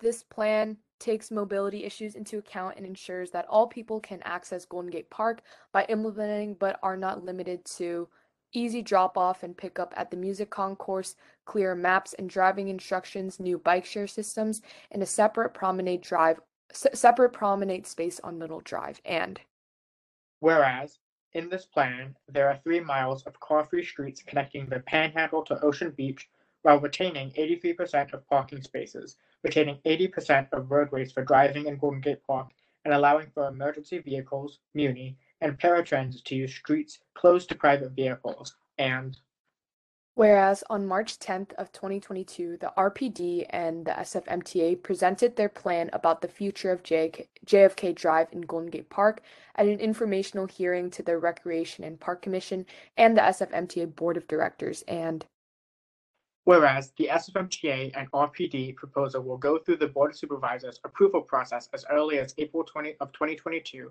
now therefore be it resolved that the Youth Commission urges the Board of Supervisors to support the permanent closure of JFK Drive to private vehicles and to support the Recreation and Parks Department and the San Francisco Municipal Transportation Agency's Golden Gate Park Access and Safety Program proposal, and be it further resolved that the San Francisco Youth Commission approves the letter expressing the support of the Commission, Attachment A, and directs the letter to be sent to the Board of Supervisors of the City and County of San Francisco.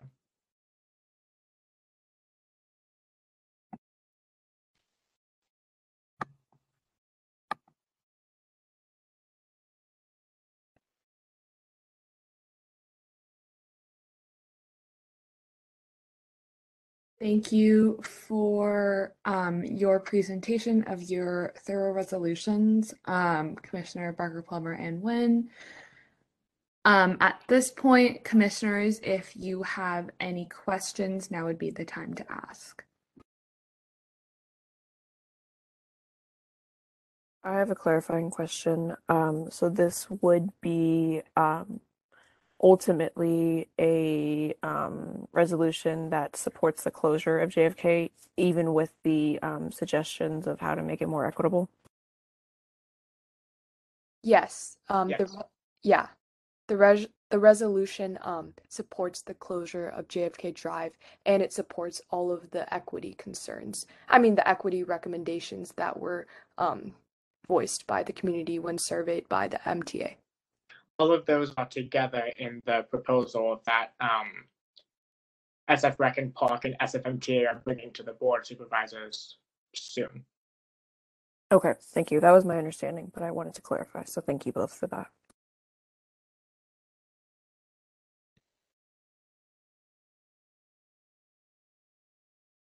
Are there any further questions about the resolution?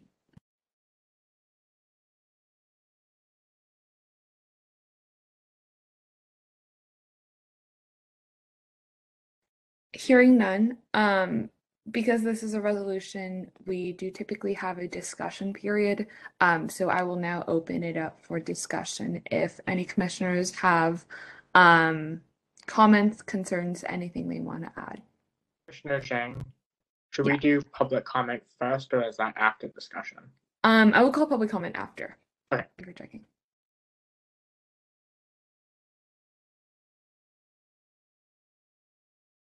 I wanted to, thank you both, Commissioner Nguyen and Barker Plummer, for bringing this up, because these were concerns. Bringing up the equitable focus, because that was a concern that I had when I first heard the presentation, and still do. And while I do believe it is important to recommend those things, an unfortunate reality and truth, I suppose, about our job is that, like, we can recommend, we can recommend a handful of things until the cows come home, but ultimately it is up to their decision. In fact, I believe a resolution that Commissioner Oswald and I believe a year or so ago had suggested defunding of the San Francisco Police Department, and not only was that not necessarily listened to, I believe for the next fiscal year it was increased. And so I just, for my personal opinion and my personal perspective, I just can't in good conscience vote for something knowing that it's going to negatively impact D10 and D11 with the potential that it would maybe not. That hypothetical is just a little too much for our community. So for that reason, I will be voting nay on this resolution, and yet both appreciate all of your efforts for bringing this up and having this conversation. So thank you. Sorry, my voice is a little lost. This is Commissioner Elliott up here. And I just want to echo what Commissioner Santos just said. I think that's Commissioner Santos. I do also appreciate all the work that you guys have put into this. But personally, I'm against the closure of JFK for multiple reasons, having to do with equity and all that, but also having to do with my concerns around accessibility and just having all that lanes and all of those things shut down to people with disabilities and cars. I wouldn't be able to put in good conscience either that they would be able to easily live the same life as able-bodied people, and kind of putting it out there that it seems rather wrong to me, but that is my personal opinion. So yeah, I just want to give my reasonings for why I'll be voting nay on this again. Appreciate all the work that you guys have been putting into this, but yeah.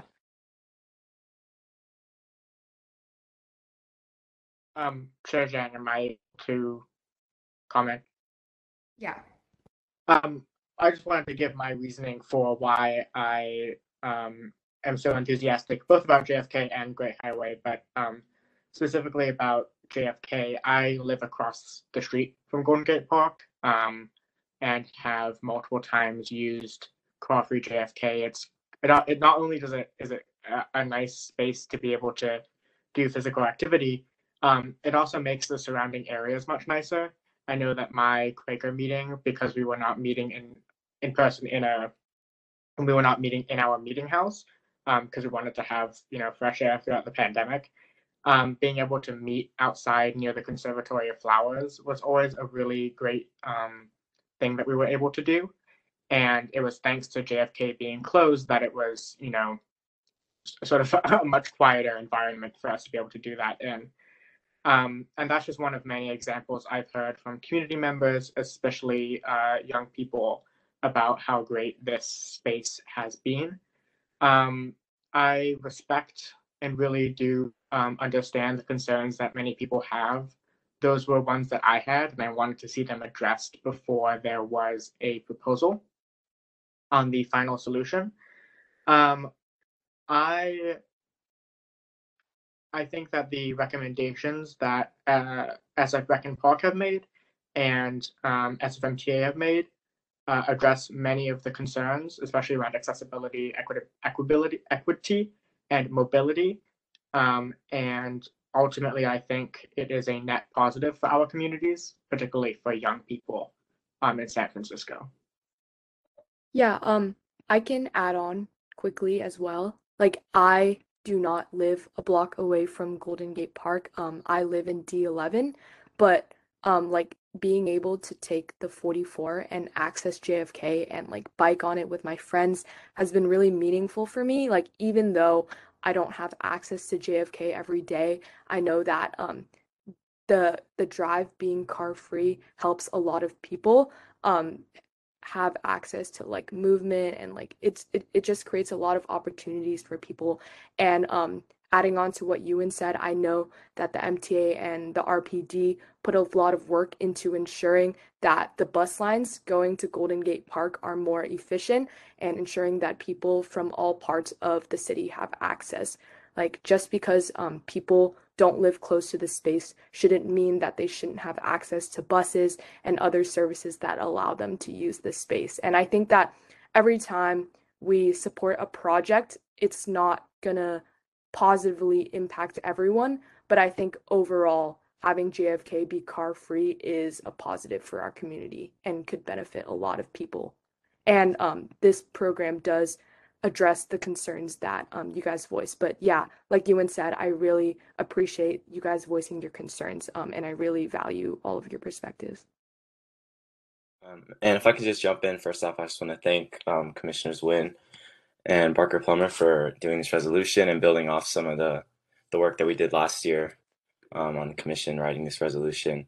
And also, I just want to respect the things that Commissioner Santos and Alioto Pierre brought up in terms of like trying to look at who it mostly solves with keeping it close, who it serves, I guess, which is mostly able-bodied people and more affluent neighborhoods, as well as not neighborhoods that are primarily Black or Latinx. But I just want to voice my support after having heard from the D1 office and talking with their transportation people. I do think that we're going to be able to maintain pressure on the SFMTA and the city to make sure that this project is looked at with an equitable lens and is formulated with that in mind.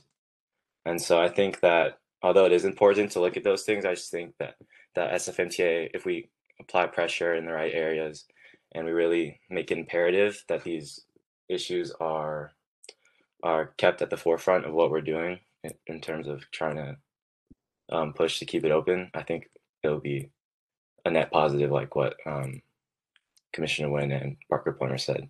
So yeah.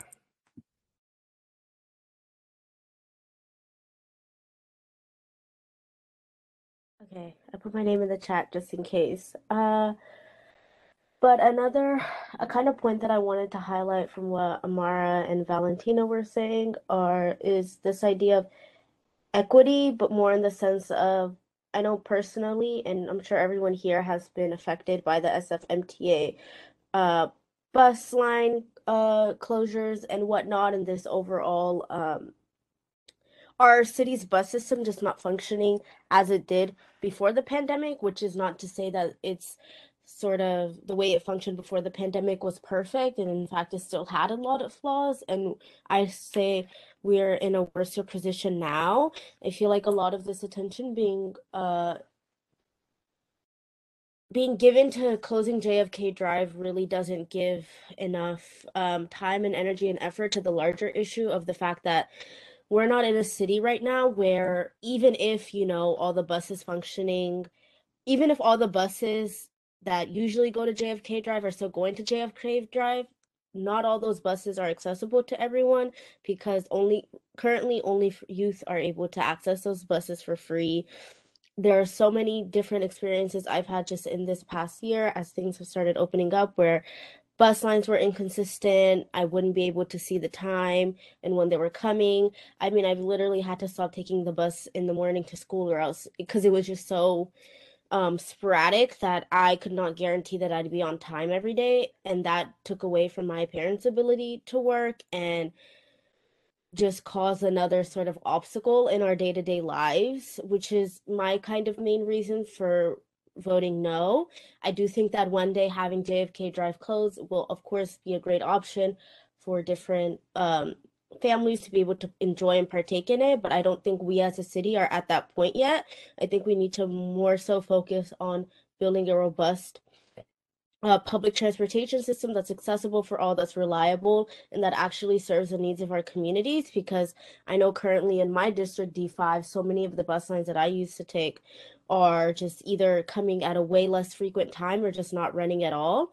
And I feel as if I were to support this resolution, it would be adding on to this conversation of closing JFK Drive, which closing or opening it will still not negate the fact that we do not have a functional bus system. And that's what's really the underlying problem here. And I think what's holding back a lot of people from wanting to support this measure, because when we're thinking about closing JFK Drive, if that's the first step, then there's going to be a large gap that'll take years to solve from people from districts like D10 and D11 to be actually able to access JFK Drive, because as we all know, nothing in this city can move particularly fast.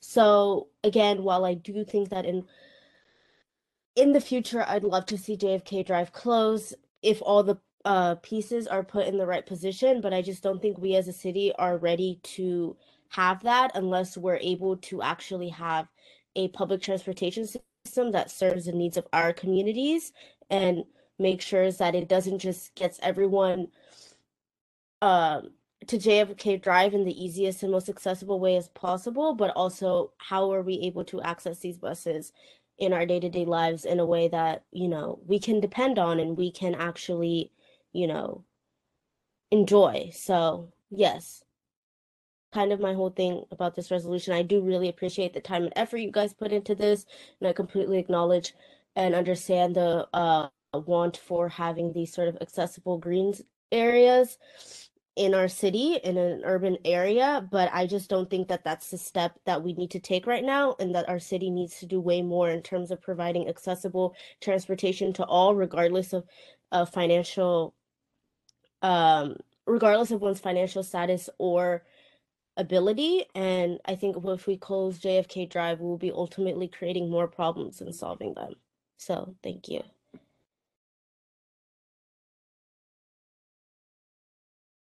Thank you, commissioners, for adding to the discussion and for your incredibly well-spoken comments. With that being said, are there any further discussion points that commissioners would like to bring up before I call public comment?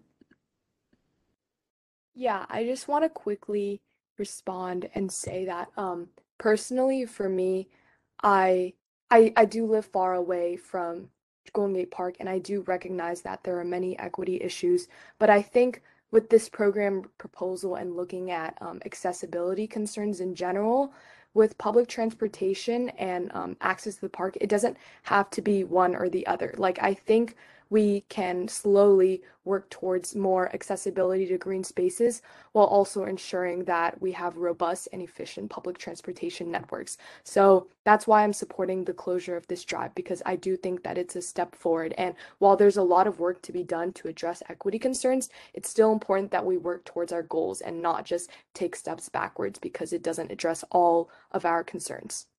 Thank you.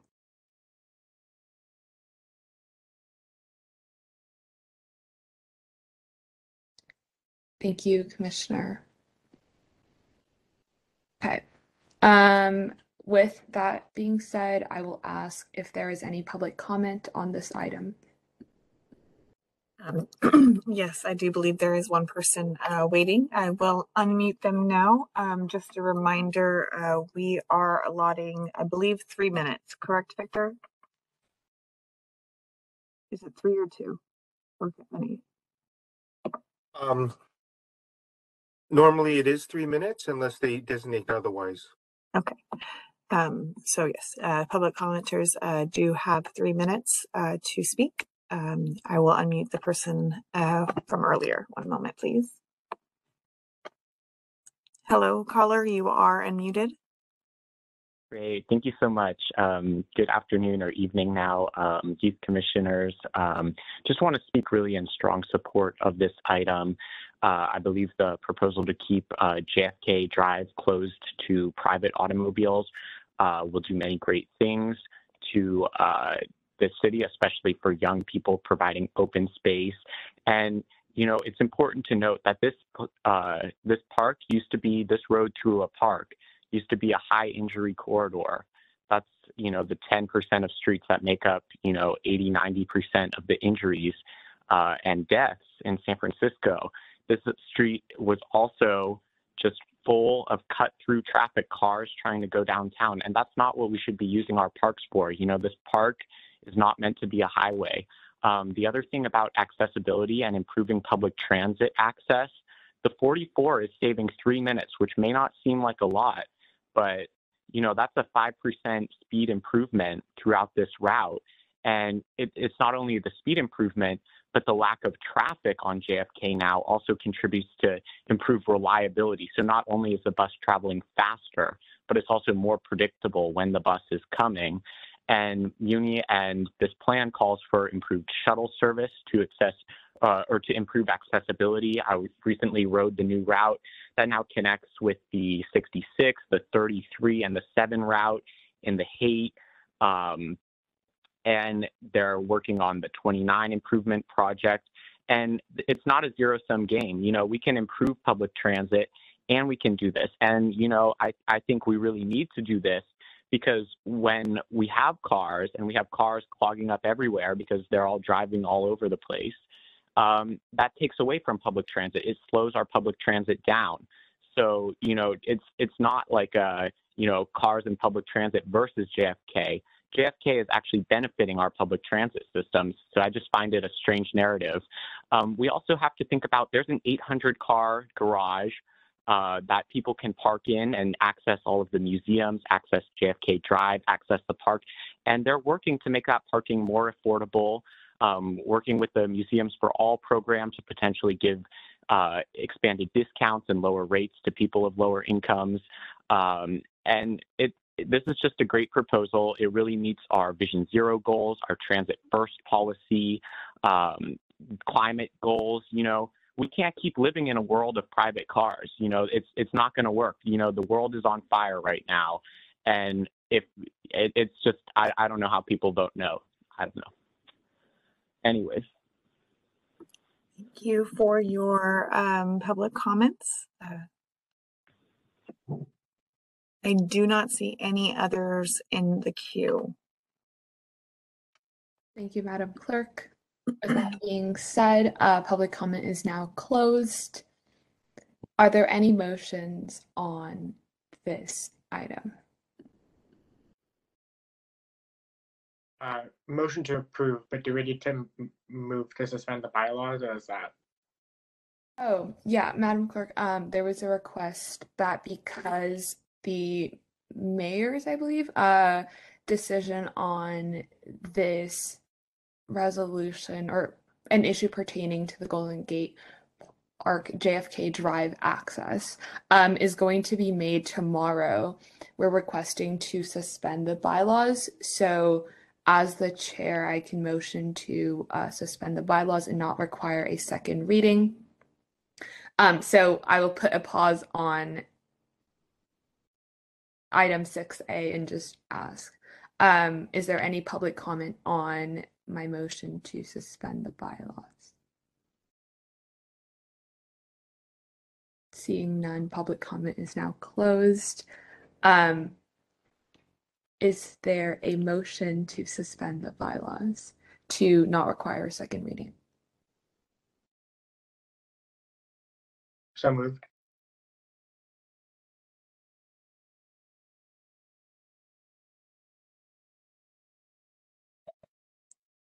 Is there a second?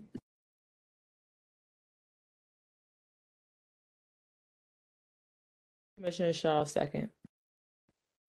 Great. So Commissioner Barker Plummer motions to, Commissioner Barker Plummer motions to suspend the bylaws and not require a second reading, seconded by Commissioner Shaw. Please let me know if I'm not motioning for that correctly or if that is not within our bylaws. But Madam Clerk, can we please take a roll call vote to suspend the bylaws? Yes, on that motion to suspend the bylaws, Commissioner Tanaka. Aye. Commissioner Tanaka, aye. Commissioner Aliato Pier. Wait, sorry. Can I just quickly clarify? Would this be on like just being A-okay for the thing going through to the board? No, this would be just to suspend the bylaws. So this would be the first and only reading of this resolution. Okay, aye. Commissioner Aliato Pier, aye. Commissioner Shaw. Aye. Commissioner Shaw, aye. Commissioner Hum. Aye. Commissioner Hum, aye. Commissioner Barker Plummer. Aye.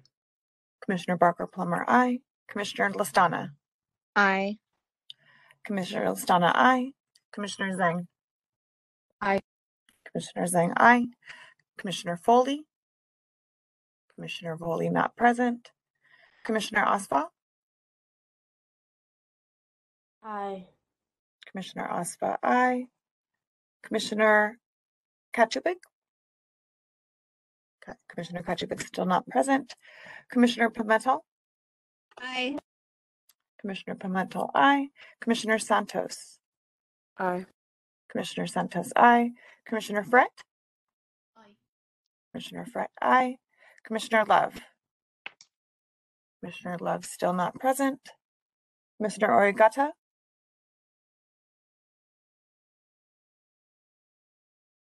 Commissioner Origata.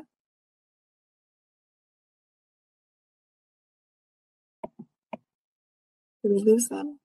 Commissioner Oyagata.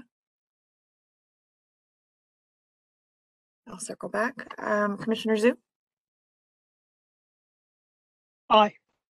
Commissioner Zhu, aye. Commissioner Nguyen. Aye. Commissioner Nguyen, aye. And Commissioner Oyagata. Gonna say, okay, Commissioner Oyagata not present for this roll call. Okay. With that, the motion passes. Thank you, Madam Clerk. Okay, now back to item 6A, or rather to the resolution.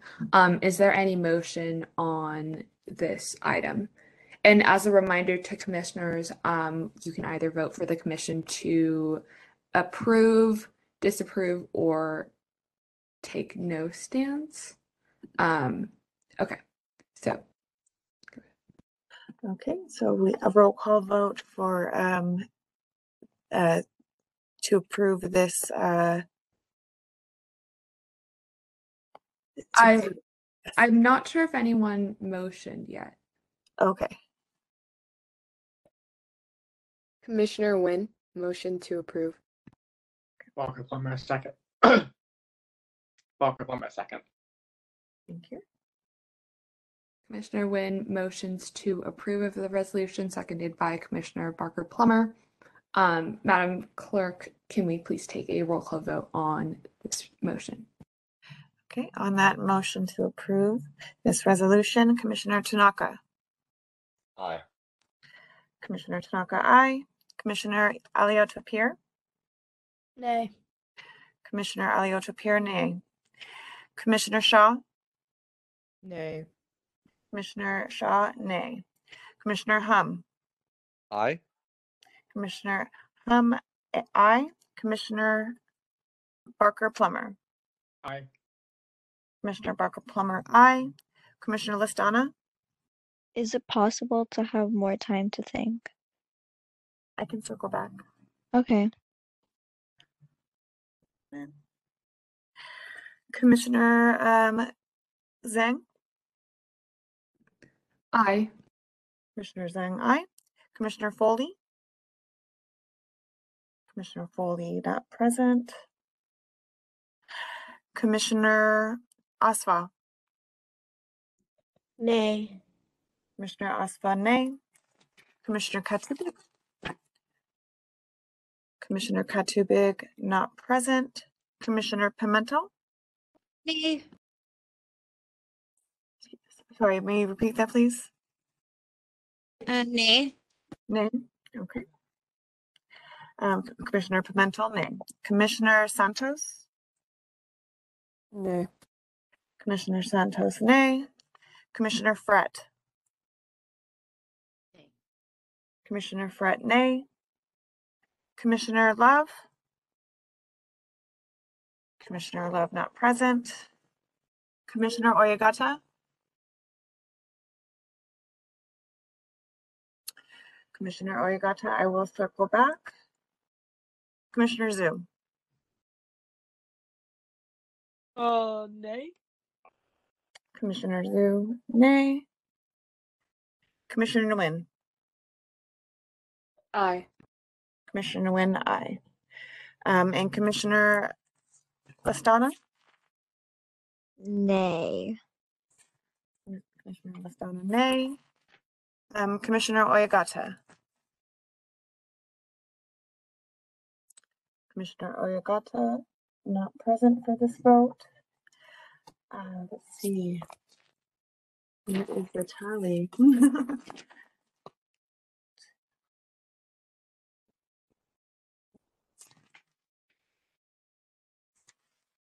We have 4 ayes and 13 nays. We can't hear you. Oh, did I mute myself? I apologize. No, it's just you're pointing away from the screen. Oh, sorry, I'm doing math. So it looks like we have 1, 2, 3, 4, 5 ayes. 1, 2, 3, 4, 5, 6, 7, 8 nays. So I believe that the motion fails and it is not passed. Yes, thank you. Motion fails and does not pass. We can move. Okay. Okay. At this point, just to double check, Madam Clerk, would we move on to the next item, or are there other motions that there could be? I'm not sure if we have to open that portion up to public comment at this time, but because we do have somebody. Normally, we would move on to the next item unless you decide you want to make another motion for some other action. Yes. I only say that because I do see somebody in the attendees list that is not on the commissioners list, so I'm not sure if they want to make public comment on any measure. Do you see them, Victor? Sorry, I didn't catch that question. We have somebody in the attendees list, and I wasn't sure if they are there to make comment or not. Yes, we've already had public comment, and they did not indicate that they wanted to speak. If they did want to speak, they can hit *6 to unmute themselves or raise their hand and let us know that they want to speak. Okay. Yeah, I just noticed that there was somebody else that popped in, so I just want to acknowledge them. But I believe we are ready to go on to item number 7 at this time. Okay, thank you for the clarification. The item did not pass. Madam Clerk, can you please call item 7? Okay, so item number 7 is the committee reports. Item 7A is the executive committees.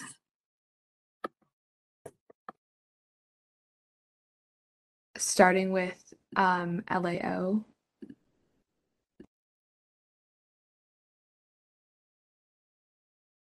Commissioner Hum, if you have any updates.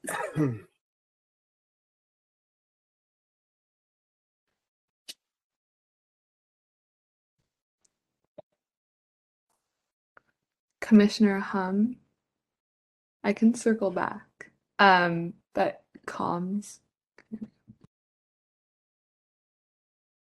Yeah, we have no updates at the moment. We've still just been communicating with the new clerk team about how we're going to make the budget purchases, and we've also been updating the Instagram with more opportunities and also like reminders about youth commission meetings. Gabby, if you want to add on.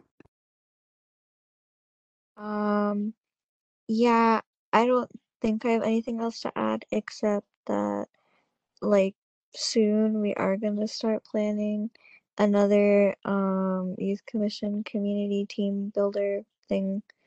Yeah, that's all. Thank you for the updates, Commissioners Nguyen and Listana. As for general committee updates, I personally don't have anything to update on. It was just a standard meeting with the new clerk's office. Commissioner Oswald, do you have anything to add from exec? I wasn't there for the last exec meeting. Right. Remember? Apologies, yes. It was just a standard meeting, not too much to update on. I'm just gonna circle back to Commissioner Hum if you have anything on the LAO end that you would like to update on. Yes, my apologies. There is no new youth-related legislation introduced after the last Board of Supervisors meeting, so that concludes my report. Thank you. Madam Clerk, can you please call item 7B? Yes. Item 7B is the committee reports for OCOF. Commissioner Oyagata, if you have any updates, feel free to share them. There is no updates for OCOF. Okay, thank you. Madam Clerk, can you please call item 8? Item 8 is staff report.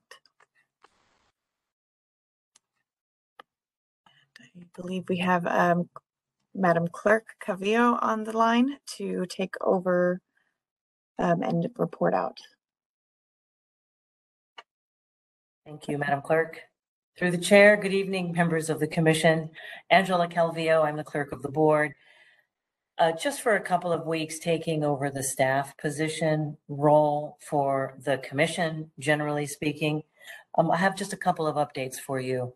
Regarding the day-to-day work in the office of the Youth Commission, I haven't heard from any commissioners if they needed access to that office, so we haven't opened it this week. But just wanted to put a reminder out there that if there was something that a commissioner needed, we're happy to get that office opened for you. We are monitoring the telephone lines and the emails for you as well. And to that end, a couple of invitations have come in. I did make a presentation at the executive committee for 3 organizations that want to come and present before the commission. I'm not going to review those 3. I did work with the executive committee on when those 3 bodies should come before you, and so we're going to get that set up. But in the meantime, there have been 2 more. And so, Madam Chair, with your permission, may I just comment on what those 2 bodies are and get your direction? The first one happens to be the San Francisco County Transportation Authority.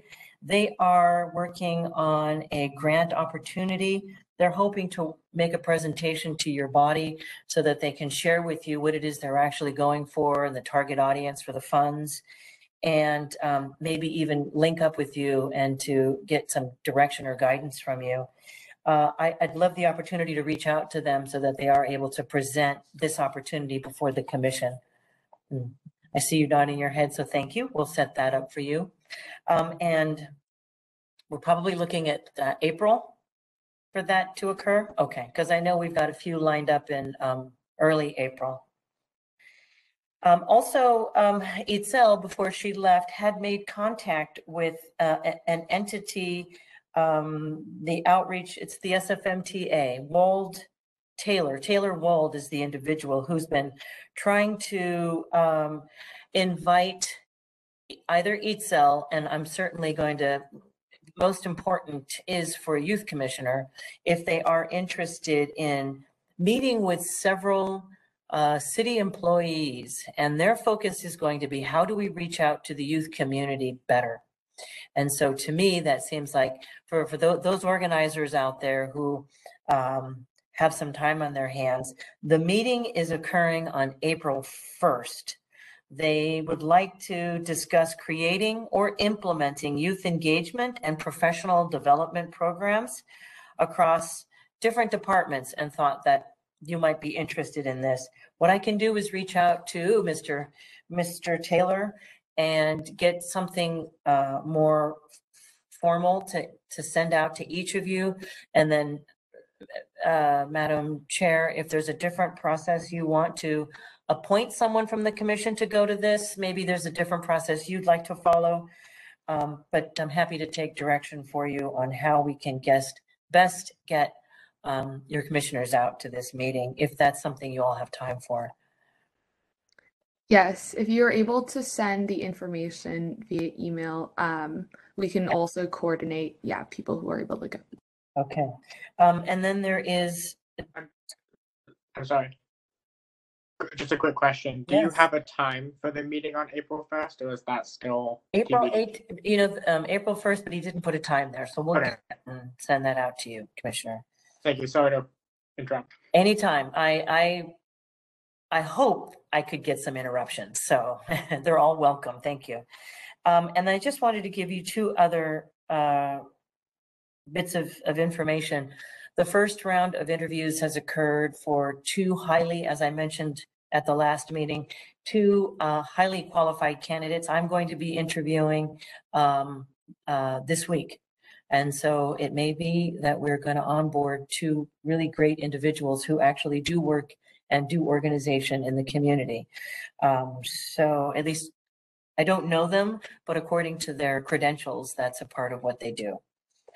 So that's the first thing. And then the second thing is I will continue to bird dog when advisory bodies are going to be expected next to be able to conduct their business in both a remote world and in person. And we'll continue to bird dog that for you. I am available for any questions that you might have. I'm sure there's other things I could talk to you about, but just want to be available if there's something you'd like to ask me about or something that I should do for you. I have a quick question about possible commission community events or like bonding events. So in the past, once about every month or so, a few commissioners would meet up at City Hall. Is that something that would still be possible to coordinate? For a few commissioners to come to your office? Yeah. Absolutely. You just tell us when and we'll have it available for you. Okay. And Madam Chair, if I could just provide you one information, I had our staff here just double check the referrals. There are a number of matters that are currently pending for you. I don't know if you're familiar with all of them. We could certainly put a list together and send them out to you. There are specifically two hearing files that were referred to the commission that we didn't get anything for, and that may be just fine, but I just wanted to double check with you. One of them is the family-friendly workplaces, and the other one is safe routes to schools. And so if you needed more information about that, I'm happy if the commissioner who's working on those matters, if wanted to reach out, we could be put in our place that, yes, you're aware of them and they're already moving through your process, that would be fine too. Or if there's something more you'd need us to do with that, happy to help. Yeah, I will ask Commissioner Hum if you have capacity as LAO to look into the legislation referred and then have that either at our next or following meeting. Great, thank you. And finally, I'll just say a couple of commissioners have reached out to me and I have worked independently with them. And so I just wanted to say that anybody else's, your call is always welcome, or an email. I'm happy to work with you in any way, shape, or form. All meetings will remain confidential unless otherwise requested. Thank you, members. Thank you, Clerk Calvillo, for your report. Are there any commissioners who have further questions? Okay, if not, Madam Clerk, can you please call item 9? Item 9 is announcements. Okay, at this point, any commissioners or staff, if you have any district events, call to actions, webinars that you would like to share with everyone, please feel free to do so here.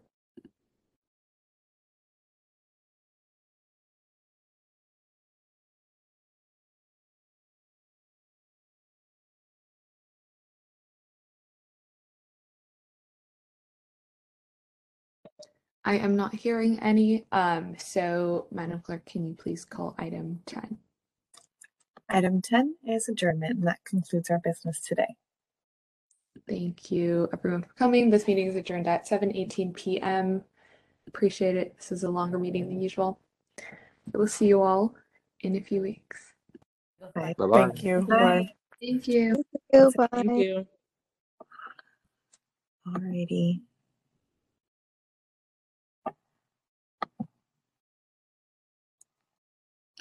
All right. Thanks, everybody. Thanks, Victor, for your help. I think we're good. Stop the recorder. Oh, yep. Let me do that. Thank you. Thank you.